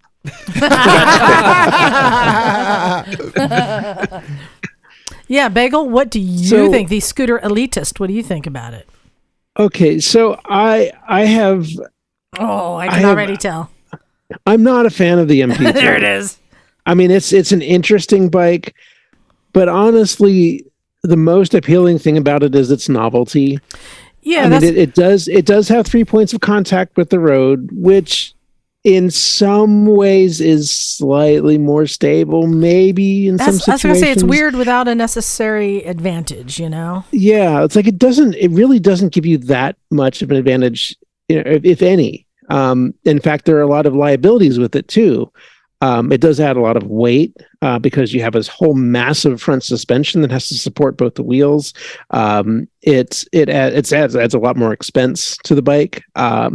If you ever get into a front end collision on an MP3, kiss it goodbye, because the cost of repairing an MP3 front end is cost prohibitive. There's just no way to pay for the labor. And people who don't know, it's a 3-wheel scooter, right? With kind of like a Nikon front end, right? Yeah, 2 in the front. Yeah, same idea as the Nikon.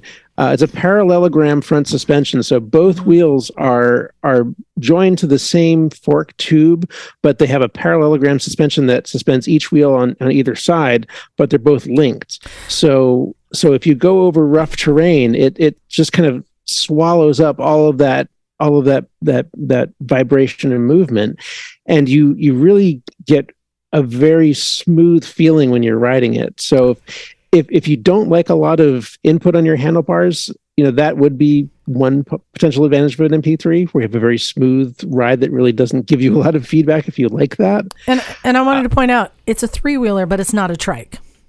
It doesn't necessarily give you that added stability. Right. It rides just like, or very similar to a 2-wheeled bike. It does have a couple of little quirks. Be aware also that it does not stand up on its own while you are riding.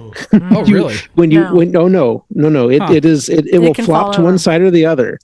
Like the Nikon, Right. And now when you park it, there is a park feature that will lock the front suspension so that it will stand up on its own when it's parked.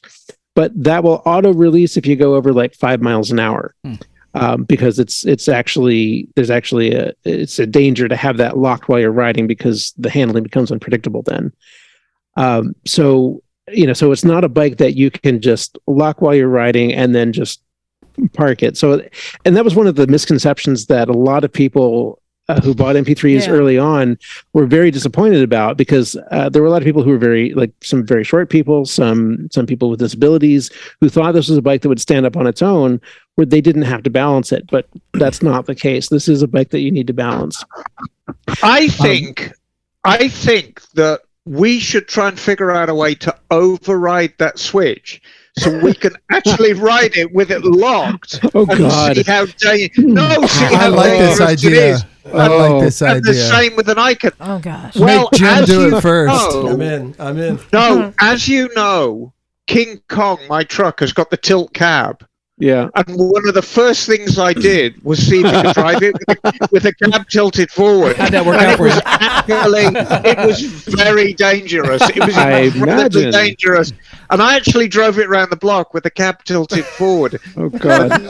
Neighbors. That's awesome. Their houses ready to clear up the debris. So I think we should do the same with the MP3. Find out just how dangerous it is with it locked, and see how fast we can go before one of us dies. So, yes. I wanted. Yeah, I don't know about that. I wanted to. Go ahead, Bagel. Go ahead. Just so overall, I would say if you really want a novelty bike that's different and you can ride it, you can have fun with it, but just don't expect it to be anything marvelous. I'd say go for it, have fun with it.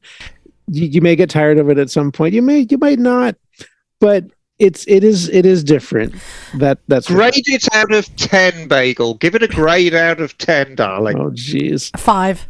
It's the middle of the road. It has no advantages and no disadvantages. I give it about a 5 out of 10. The only advantage. Okay, there you go. And just goes back to what I said. It's weird, and there are some people who like a weird thing. They like a weird dog. They like a weird car. They like a weird home. Right. They get the attention. Right. It's a topic. So the weird factor. The weird factor of the MP3 is its strong suit. So if you like weird bikes, the MP3s are a great one for you to enjoy. And now, just a very quick note, he did make a typo and say the MP5. Yeah. There was never a Piaggio MP5 that left the factory, but I did know someone who put a tow pack onto an MP3. So it was kind of an MP5. And I actually rode it once. It was it was just almost unrideable. It was like having a sidecar on both sides. There was just enough clearance but both wheels did not ride on the ground, so you would tip kind of from side to side, back and forth. Oh God! It was just. I like the sound of that. It was one of the most ridiculous contraptions I've ever ridden. And unfortunately, it did not do well. It did severe damage to the drivetrain on that bike because of the added weight and I think some of the weird physics involved with the tow pack on a three-wheeled scooter. So, well, there you go. Yeah. This is the time where we say, hey, thank you for sending in your emails. Thank you to our Patreon supporters who allow us to support projects like great. Rally for Rangers Film. We love you. Buying tickets. Tom, thank you for coming in for our show and making it around the mountain. Thanks for spending your life. When Emma couldn't do it. Thanks for spending your life caring for animals and parks. Yeah, and man. Yeah, thank you guys for spending your lives giving away bags of dicks and we're pretty good at that. Giving us all smiles and just the wisdom, the sharing, the community. You guys bring it, and there's nothing else like it. So I'm just thrilled to be here. So glad to be back. Tom, darling. Did Liza give you the warning about the diarrhea ingredient in the bags of dick? Yes, and I already heard your story about you following you on the trail. So he only found out after he ate the bag, though. Oh, yes. Yeah, don't eat them on the way home. Okay. Dicks are fun going in, but not fun going out. You'll end up like the rhinoceros. Let's shut this down. Sorry, I brought that up again. Hey, one more time. Come to our rally. the Misfits rally, April 21st to 24th. Go to motorcyclesandmisfits.com. I haven't put the link there yet, but I'll update it. Breakingawaytrips.com. You will get the link, but you know what? You can find all the links, including the link to Rally for Rangers, in our show notes. There you go. Hey, next week, let's see if Emma can make it next week. This will be exciting because we're going to have more rain, and none of us are going to be riding, so we're all going to be really feeling what the rest of the country feels in the winter. Yes, we're going to be either a little more sympathetic or just crazy. So let's see if we can get through it. So big thanks to everybody. For all of our Patreon subscribers, $5 or more. A lot of you have used your coupon code to get your free t-shirt. It's new t-shirt time. If you haven't yet, you can it's not too late to become a supporter on Patreon for $5 or more and get a free t-shirt. I'm going to be ordering them soon. Also, I got some new stickers, and they're really cool too. I'm going to throw those in the box. So on that note, I think we're ready to get out of here. Thank you, everybody. This is Liza. Snappy John. Tom Medema. Craig. Make a jam, son. Bagel. Emma, darling! And we are out of here. Cool. Oh!